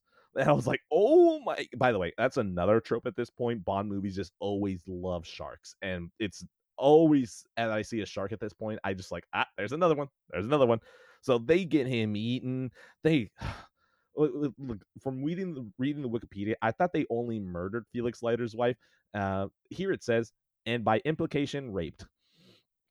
Yeah, I didn't know about that one. All right. But I was shocked by this movie being so 80s and it's just so much fun. Oh, I forgot that Benicio del Toro's here as well, like as a fucking like 20-year-old. That was really weird to see. Timothy Dalton is still just such a good Bond. uh I remember very little of the movie after like the first half. I really do. Just all blending together still sometimes, eh? Oh, it still really is. But like the beginning, the whole thing that it's so 80s and it's Bond taking on the Colombians with their cocaine. I was like, oh my God, this is just so good. Oh, I forgot. The ending. Bond is given a lighter from Felix Leiter, which now that I realize, wow, that's okay, sure. I whatever. Okay. He's given a lighter and he kills the Bond villain using the lighter that Felix Leiter gave him. I was like, Got him. Got that's him. satisfying. So yeah, I was so positive on License to Kill. Do you remember any of this or no? No, none of it. I really do Okay. need to. I really do need to rewatch these movies someday. License to Kill is one to watch. Like this is one that has me so excited whenever I think about it. Now that I remember it, Yeah, when you're completely done, I might have you make me a list of like 5 that I should go back and rewatch because I don't okay, remember shit. I can do that. After this, I watched GoldenEye. I watched half of it, and I'm not gonna go watch the other half. GoldenEye is good, but I watched this recently. This was like December or November of last year that I watched it. So I put it on, and all I really need was you have Famke Janssen, Famke, Fam, you want Xenia on the top. Okay, there we go, perfect. Xenia's on top. You have her being someone that murders people with her thighs while orgasming as she does it. I don't think it gets more Bond than that. This That's a is 007 point. Yep, that's a 007 point to not only kill her and defeat her, but to beat her at her own fucking game. Oh god, that was a pun. Her own fucking game. Bond just destroying her where he thrusts against her as she's screaming and orgasming, I think might be peak Bond. I really do think that that's just if you ever wanted to show someone like what is the most Bond thing ever, it would probably be the opening scene of License to Kill, or it would be the scene where Bond is fighting Xenia Onatov, and they're basically they're fight sexing. Like it's incredible. Bond wins and then points a gun at her and goes, no more foreplay anymore. And I was like, Ah. So good. Which, by the way, I think Pierce Brosnan so far, I think is the best of one-liners. Like, he doesn't have the best one-liners. He is the best at presenting them. He's He very just, good. he has the best one-liner delivery because he's always doing it with kind of like this sly smile of like, you know, this is what you're here for. You know, this is why you come to these movies. So, yeah. And Sean Bean dies, of course, as expected, as was written in the tomb. Shocking. So yeah, GoldenEye still positive, even if I felt like I didn't need to watch it again because I watched it too recently. The game is great when you're playing with friends. If you play alone, it's suicide. Yep. All right, anything to add or moving on? GoldenEye is good shit. I actually do remember most of that one. I mean, it's a more recent one. I think it was probably the first one I saw as a kid because I played the game so much. I loved it. So yeah, good shit. Fair enough. Okay. After this, I just really have Mad Men season 4. So, Mad Men season 4. So far, I like that it feels like it has a faster pace. Once again, I think this far in, I don't think I'm really going to love Mad Men. I do think that if Mad Men faltered in anything other than the pacing, because I really do think that Mad Men's slow pacing is like, oh man, really nothing's happening. But I still like it because everything else is so on point that I can forgive the pacing. Like, it's deliberate though, at least. So I'm okay with it. We finally got to the point where there is a large job change, and uh, I'm liking it. I'm feeling it. I think at some point, maybe even tomorrow or even today, because I don't think I'm not doing anything today, probably just sit down and watch more episodes. But there might be a game later on that might derail me from that. Anything specific about season 4 or moving on? No, not really anything specific on season 4. I think the show's pretty excellent and consistent in every season. I am very interested though. You're starting to get further in it, so I think when you get to the ending, I'll be fascinated to hear your feelings and thoughts. Wonderful. Okay, then moving on. That is movies and TV. Wonderful. Now, can we do the next part in 30 minutes? Doubt it. Doubt it. You're taking the lead from games. I actually don't have much left, so who knows? Okay. I mean, all I've got left are Halo and Hades. So did you want to start talking about Halo now? Yeah, I'll start with Halo 3 since Halo 3 precedes ODST. So For sure, and just as a forewarning here, I'm not going to talk too much about ODST and Reach because you're going to be playing them next, and I do kind of want to jump into some spoilers, but so I'm going to wait until you're done. I'll kind of give general insights on them and talk more about them once you finish them, since I think you're going into those games next or soon. So correct. All right. So yeah, Halo 3. Halo 3 is very good. It is the first time that I think I understood what was going on in a Halo plot, which is good because I am deaf and do not understand what language is in the middle of the shooting. So Halo 3 having actual cutscenes though with words that I could understand and understanding that the villain is obviously a Saturday morning cartoon villain, I was like, oh, okay, yeah, I'm feeling this. Honestly, just Marty O'Donnell carrying the fucking team, where I think that if he weren't just on point as hard, I don't think I would have enjoyed Halo 3 as much. Gameplay still good, grenades still good. I love it when the guns go bram bram bram. So Halo 3 was very good until look, I really misunderstood the last 2 missions and it pissed me off. So playing the Cortana mission where you're just stuck inside the grave mine, I think I don't remember anymore. Are you stuck inside the whatever? Okay, it's a whole bunch of alien shit and it's taking over what looks like a building, and that mission is just really hard. Like, of course, I was playing on heroic. I know that you were over here baby ass baby mode, so you probably didn't encounter all this. But oh my god, the flood just do not die. Once again, I don't think I understand how to play Halo, so I was probably using the wrong weapons. But really, what I did is that I spent probably like an hour redoing this entire portion where the little things, like they're these big bug things that just start shooting what looks like the lasers from the needler at you, and I spent like at least a good hour getting through that because I realized my weapons were not going to be like they were not going to work against these enemies. So I went every single time trying to grab this flamethrower and using that to kill them, and the flamethrower demolishes them. So I had to carry and walk slow and really time it until eventually I learned how to get through it, and that really killed a whole bunch of my pacing. And because of the fact that the flood are so hard in Cortana, the very next mission throws probably like 30 or 40 of the flood at you. And I thought, okay, if the last mission taught me the flood ain't nothing that you want to fuck with, I do not want to fuck with them here. I guess that this is the point that I just ignore the enemies and use cover and run up to the top. Not realizing that I do not understand why, but the flood in the final mission, just you can shoot them a couple times and they're dead. And I Yeah. didn't understand what it was.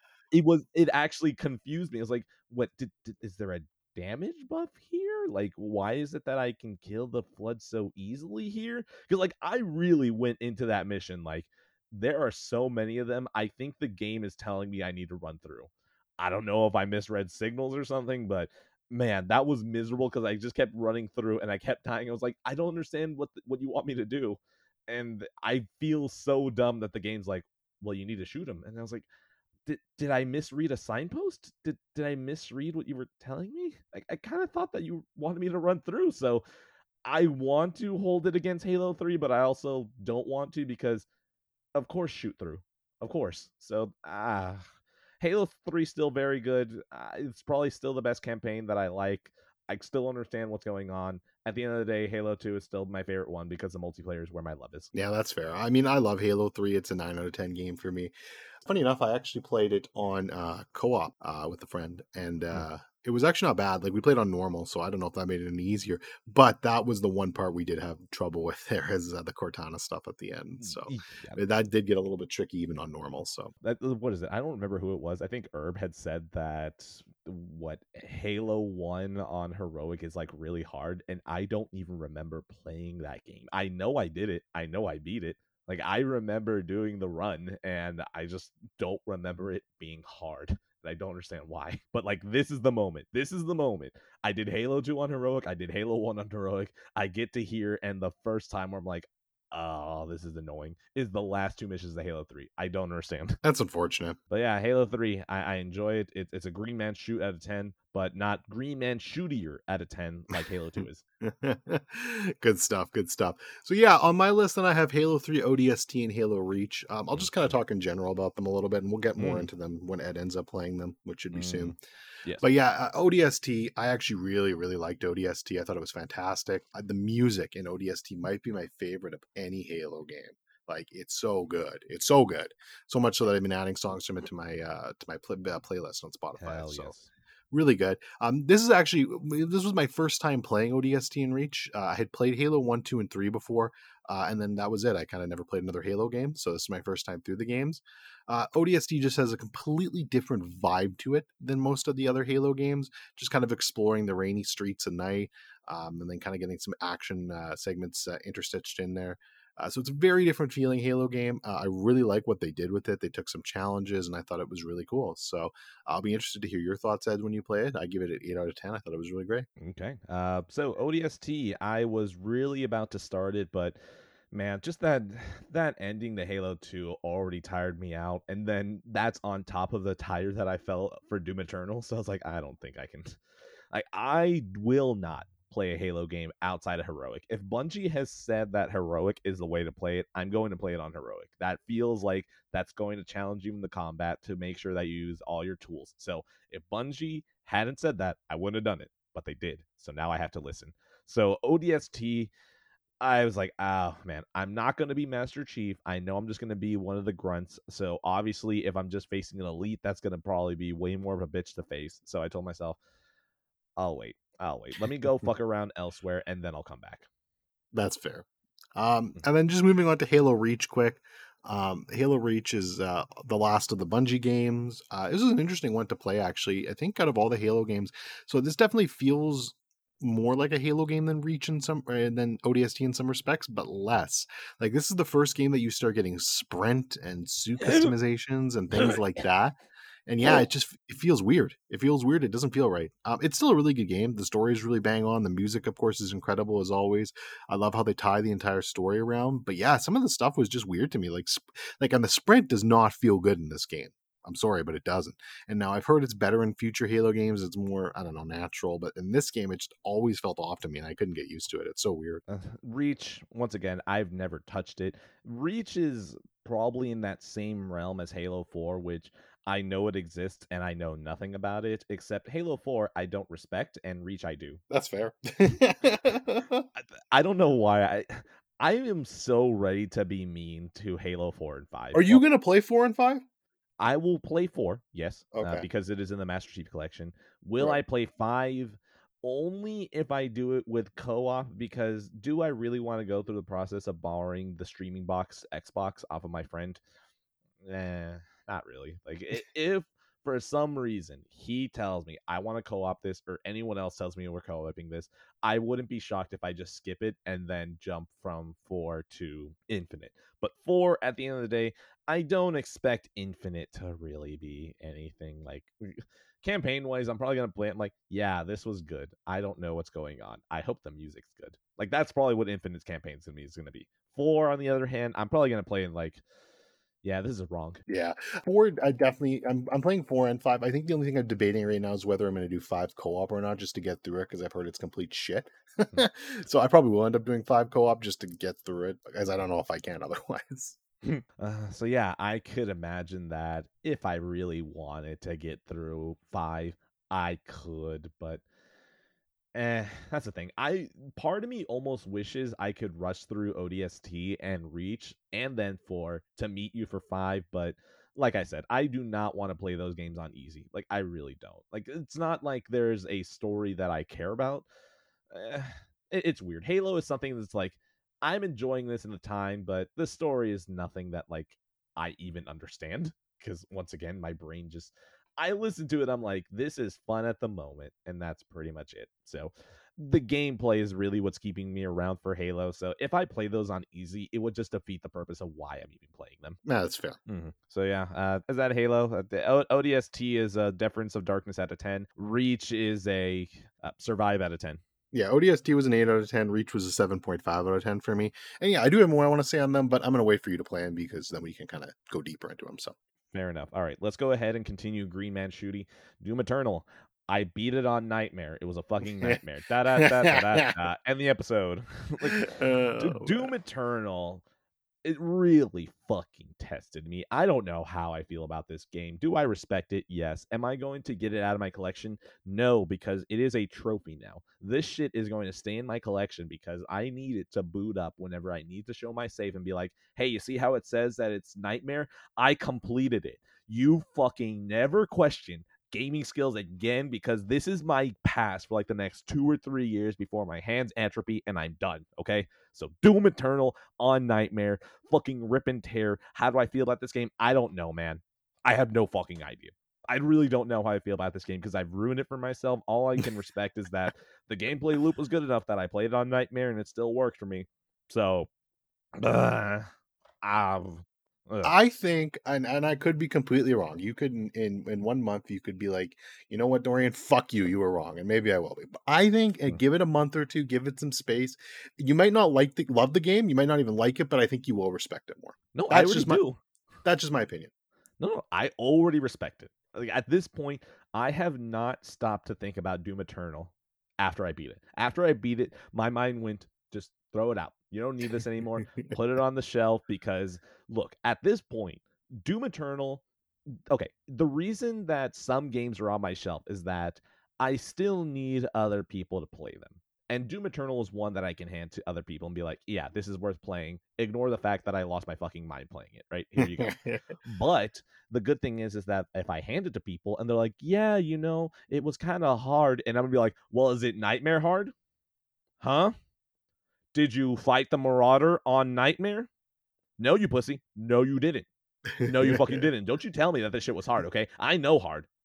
And it definitely wasn't what you were doing. Yeah, it's funny. Obviously, I did not come anywhere close we know to touching it on Nightmare. I played it on normal difficulty, mm-hmm. and I was proud of myself for playing it with normal difficulty without having to drop down to easy, honestly, because I thought I was going to, because everyone was like, this game's such a bitch. But honestly, on normal, the game wasn't that hard. There was a couple moments that like really got me, like the final level when you're like getting to the boss.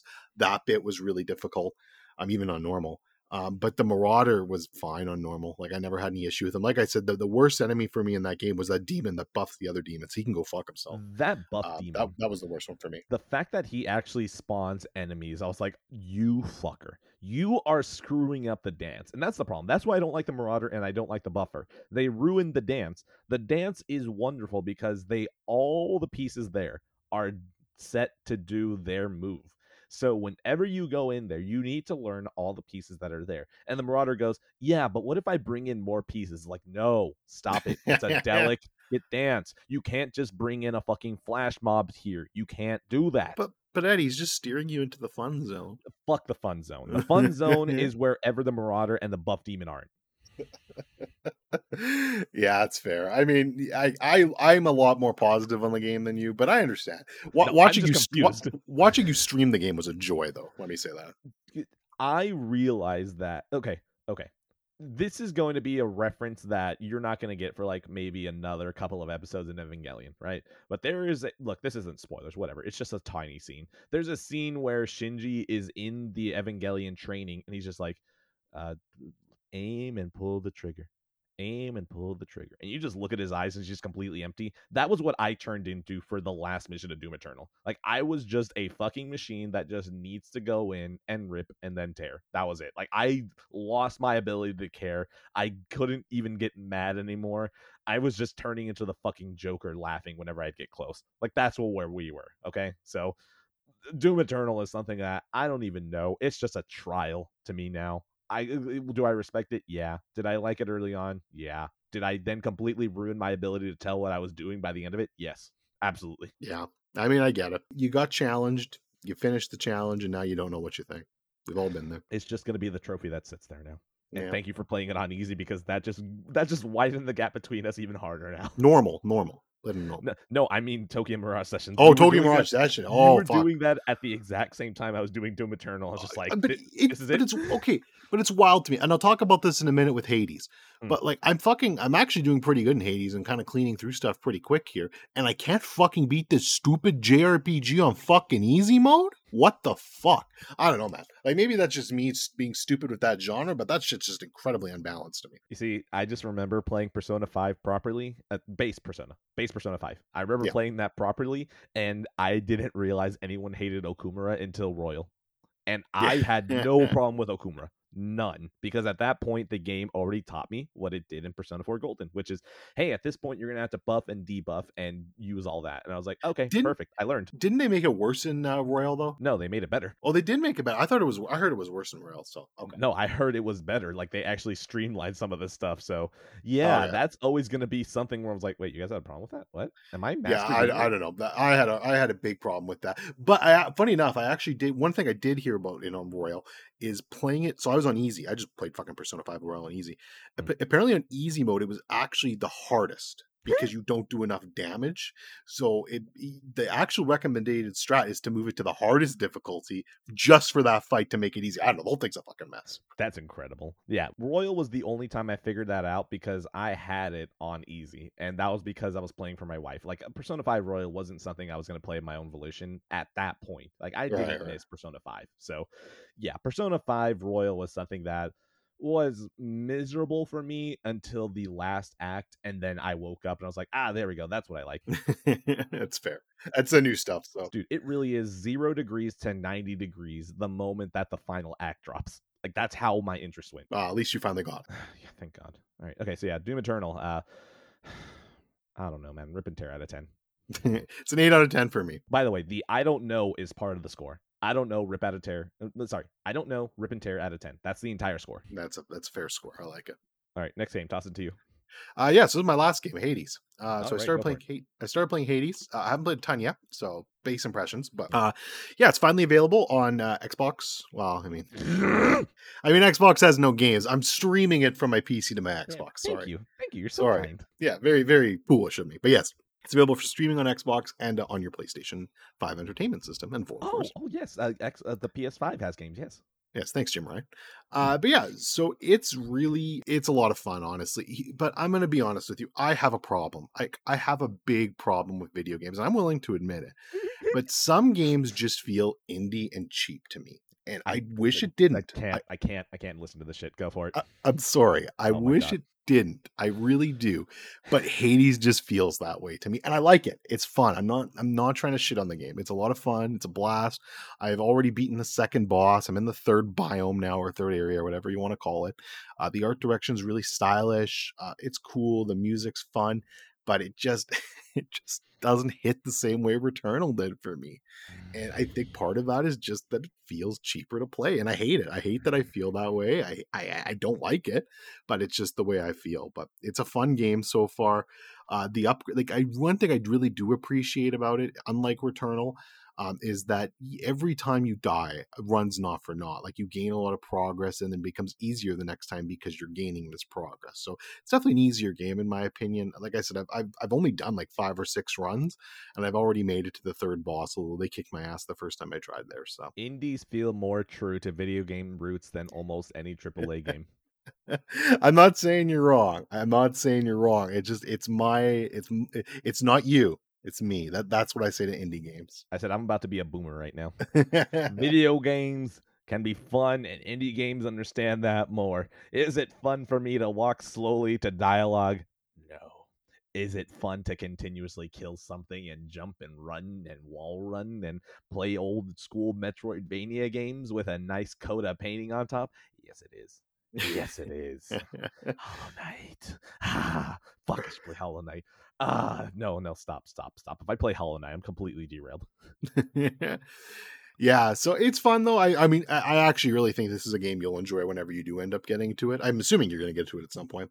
Yes. I do think it's something you will enjoy. It's a lot of fun. The combat in it is great. Experimenting with the different weapons is cool. I've already found one weapon I really like, so I don't know. I should probably experiment with some other ones, but I really like this weapon, so it's tough for me to go off it now. But yeah, it's cool. It's cool mood. It's cool atmosphere. The biggest thing I've heard is that you have to basically beat the game I think it's like 10 times in order to get the true ending. I don't know if I like it that much to do that, gonna be honest. But I will definitely do at least one clear and then see how I keep playing, maybe play a little bit after that. So it's fun. I'm not chasing a true ending unless there's more content on the way there that's substantial. Like I'm thinking Did you do the Returnal true ending or no? I Oh, forget. hell no. No. Dude, I was so tired with Biome 5 that had Biome 5 not omitted something and I didn't even realize I accidentally went to Biome 6, I would have probably just been like, I don't want to do this anymore. And then that probably would have been my Doom Eternal where I had to prove my gamer skills because people would have been like, you're a pussy. And I would be like, oh, fuck you guys. Now I have to do this shit. And then that would have probably absolved me from doing Doom Eternal. It's weird to see how the universe could have splintered off in different directions.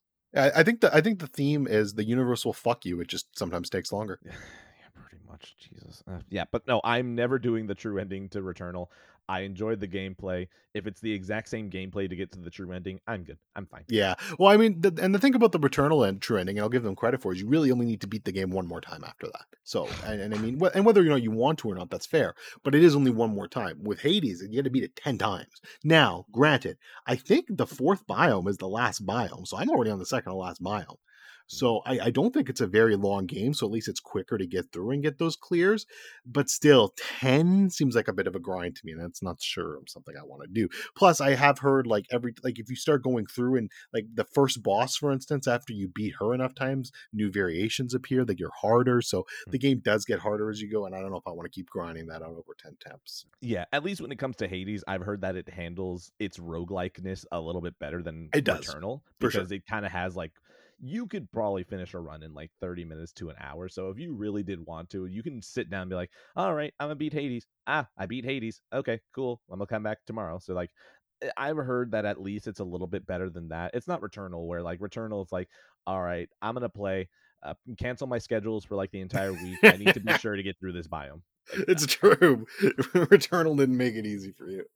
So Hades, we'll see how much I like it because I'm not playing it until I do Bastion, which of course I won't Transistor, and then pretty much their entire library, except probably Pyre, which like I'm sorry, Pyre, something about it, trying to seem like Space Jam 2, the true cinematic masterpiece. I don't want the Diet Coke Space Jam 2. I want the Coke that is Space Jam 2.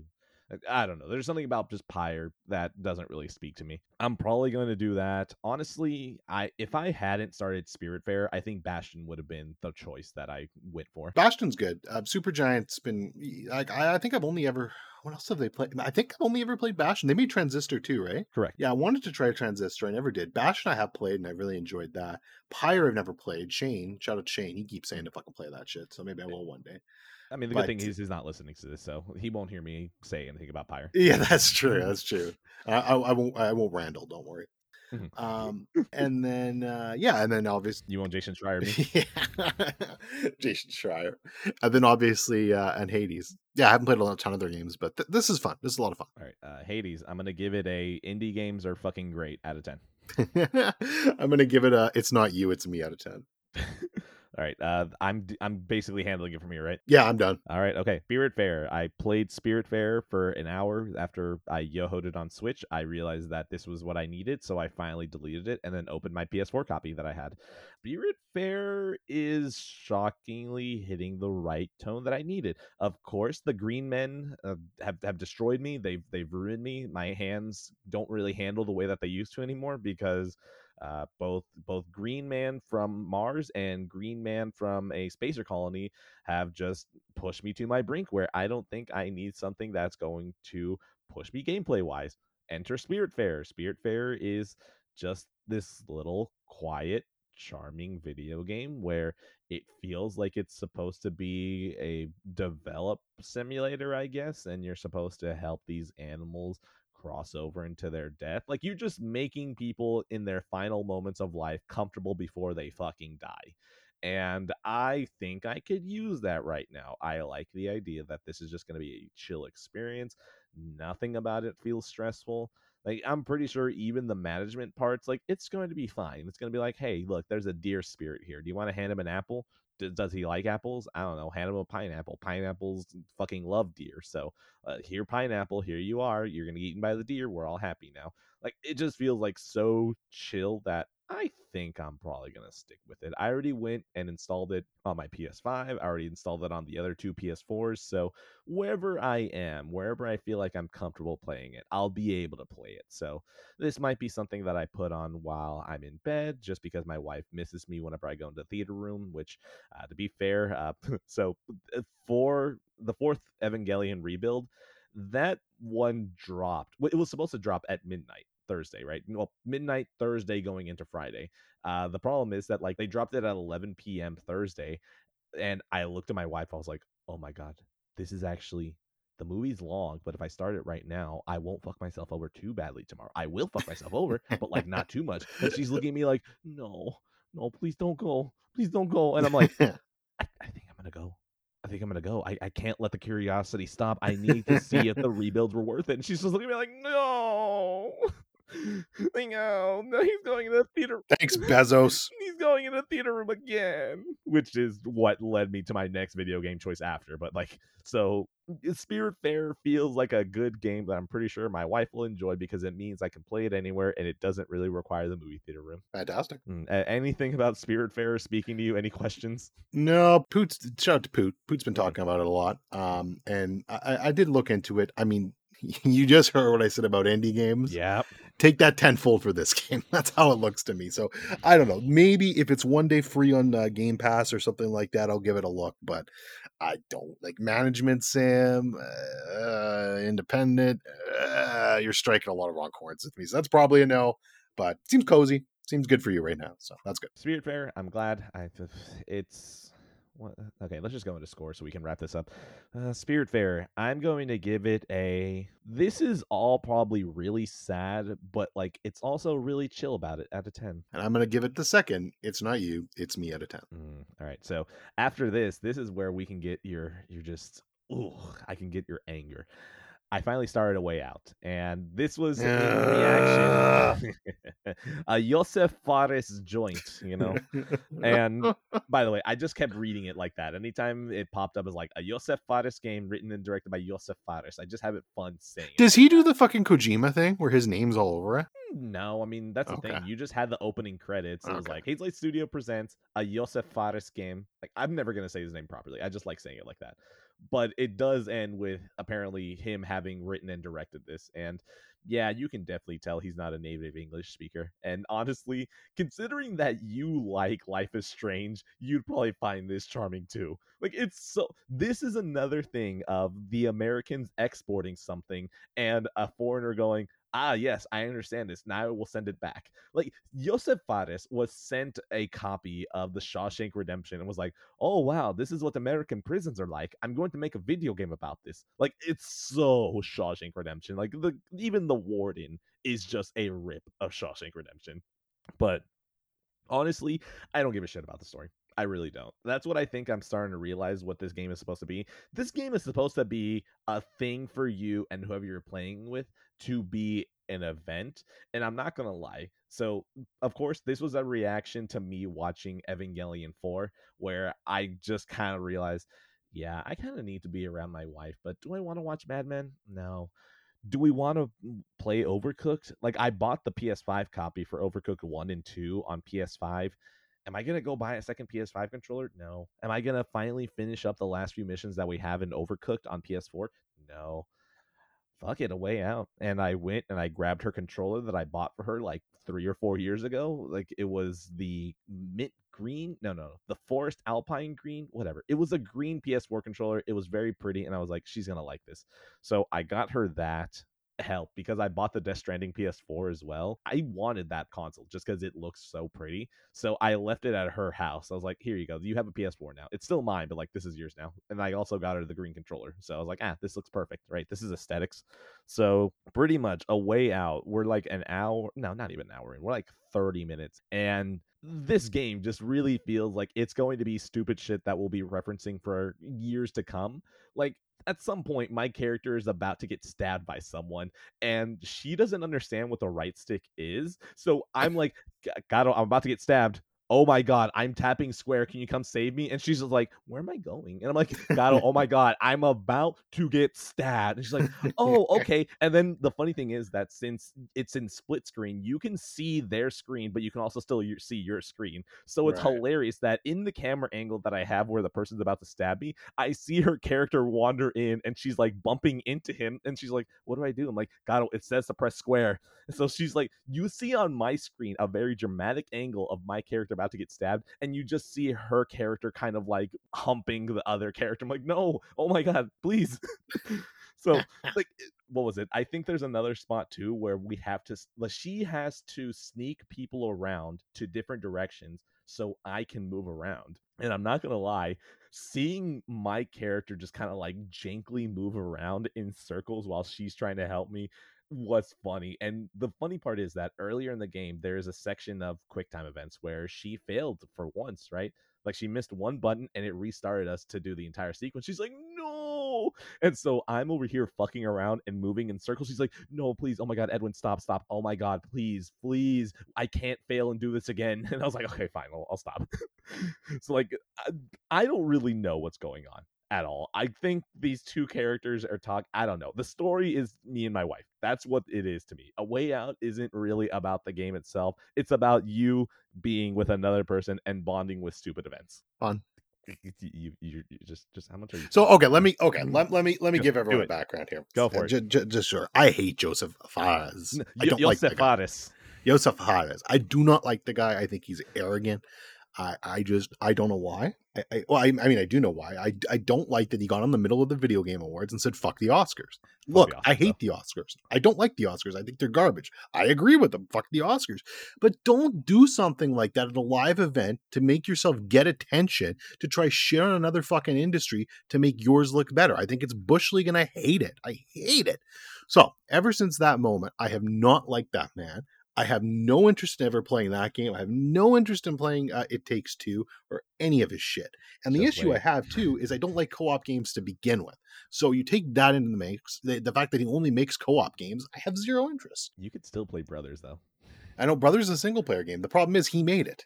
Well, you want to know something? Brothers is one of the games that if you played Brothers on anything other than a controller, it would actually lose its impact. That's cool.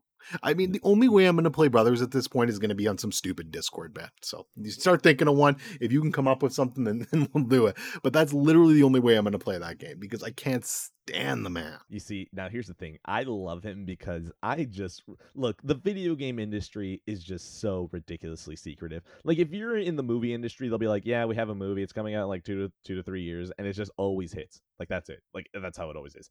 Video games are like, yeah, there were rumors of this video game and we have no idea whatever happened to it. And so anytime that what is it? The video games are like, well, here's this video game, here's one trailer, and then we're going to tell you nothing else. All right. I guess the publisher, that's it. The video game industry is just so secretive that the fact that we have one person who I can be like, oh, that's a person. I'm always glad for that. And to be fair, honestly, fuck the Oscars. Also, I love that Jeff Keighley was just so uncomfortable. Like that It's was the best just part of it. so It that's reminds so it, fun. it reminds me of the fucking Kanye West and Mike Myers. George Bush hates black people, and just the Oh look my. of horror on Mike Myers' And face. then I think they cut over to Chris Tucker, and Chris Tucker's like, "Oh, I didn't Yeah, know." I love that. That's what it reminded me of. So I mean, that was the best part of it. But Joseph Fares obviously just feels like a fun drunk too. So I was like, I like this guy.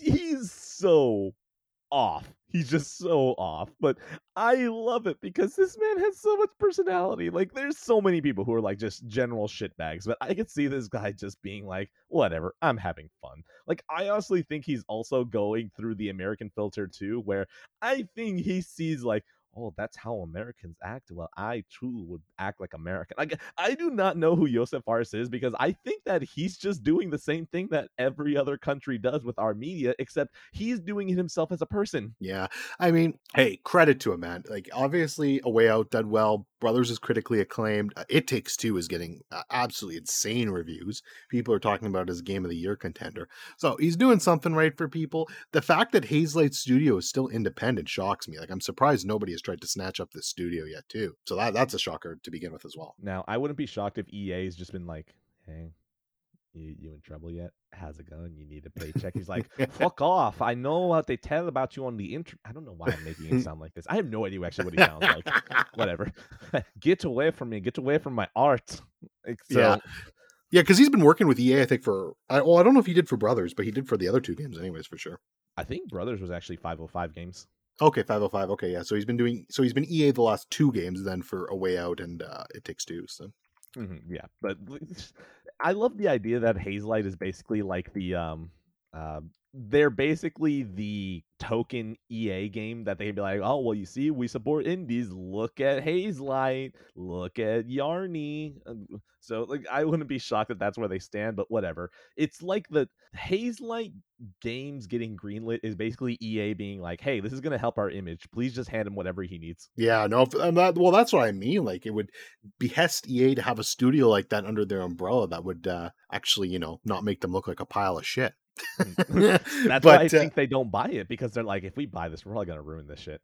I mean, they didn't ruin Respawn yet, so Yeah, but that's because, okay, the reason why I think Respawn hasn't been ruined is because I think okay, so we can draw the lineage from Respawn back to Infinity Ward, back to the team that was making Medal of Honor. Like, right, this core group has been moving this entire yeah. time. So I wouldn't be shocked if the entire reason that they went with EA was like, we understand who you fuckers are. We have your number. We can leave again. And I wouldn't be shocked if the producers at Respawn are the only people who can look any EA corporate in the eye and be like, fuck you. We've done this shit before. We know how you handle it. But stay out of this, all right? This is not going to happen the way you want it. Like, the moment that made me realize that Respawn is going to be the one that probably turns EA around was whenever they got Apex Legends to Shadow Drop. Like, the fact that they got that done, because EA is the most, well, the chart show company ever. So the fact that they did that, the fact that they moved Vince Zampella over to Dice LA, and then after that he started actually turning the team around, it just feels like Respawn is going to cure EA from the inside out. Like, that would if be they nice. just keep trying to split these people out, they're like, well, if we just keep splitting them out from Respawn, eventually we'll get into Respawn. But what ends up happening is that they're just accidentally spreading Respawn influence more into EA. Yeah, I mean, can you send somebody from Respawn over to BioWare, please? Jesus Christ. Just let BioWare die, okay? It's fine. Look, just that's cancerous. Let's leave them alone. Just yeah, that's an inoperable state. We're done with that, eh?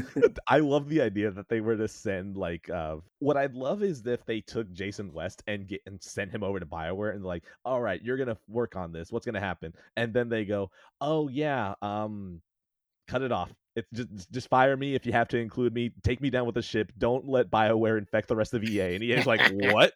He's like, you can't fix this? He's like, no. No, I really can't. Cut it off. This is done, yeah. EA is always the developer that gets shit on the most, like out of the big developers. But I gotta say, they're the ones that are kind of turning things around the most too. Like, I mean, not yet, anyways. But you don't hear sexual harassment allegations coming out of there. They're starting to focus back on single player with the Dead Space remake that looks pretty decent. Respawn's doing things, so I mean, maybe they're turning the corner. I love the idea that EA was like, they went to Activision and Ubisoft. They're like, guys, man, we're getting our asses kicked. Can you take the heat? And Activision and Ubi were just like, say no more. We got you. Hey, lieutenants, can you just start fucking the women in the office? Like, yo, we got you. Oh my god! You told us to do this. Yeah, we did. Get out. Grab your shit. Leave the office. You're fired. What a fucking mess, man. But yeah, no, so good on EA. As a small correction, I didn't realize this. I had forgotten. Jason West is working at Epic Games since 2009. Oh, I didn't know that. Okay.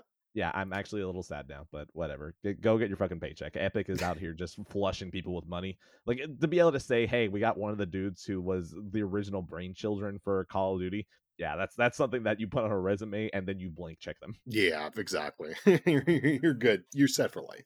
So, A Way Out, I'm starting to understand how these games work. The co-op is to be stories with other people, because honestly, that's Overcooked to me. Overcooked is not about the gameplay itself. It is about the endless yelling that my wife do after probably about years now. Like, we have not played this game probably since I was living with my parents. So even years after, we still yell at each other about who the fuck was handling the burritos in space. So A Way Out is a co-op great time out of 10, and so far that's literally off of just 30 minutes. I can tell how this game is going to be. It's just going to be more moments of like, oh my god, why did you not do this for me? Why? I'm gonna give it it's not me, it's you out of 10. I'm gonna score your score with a hiss out of 10.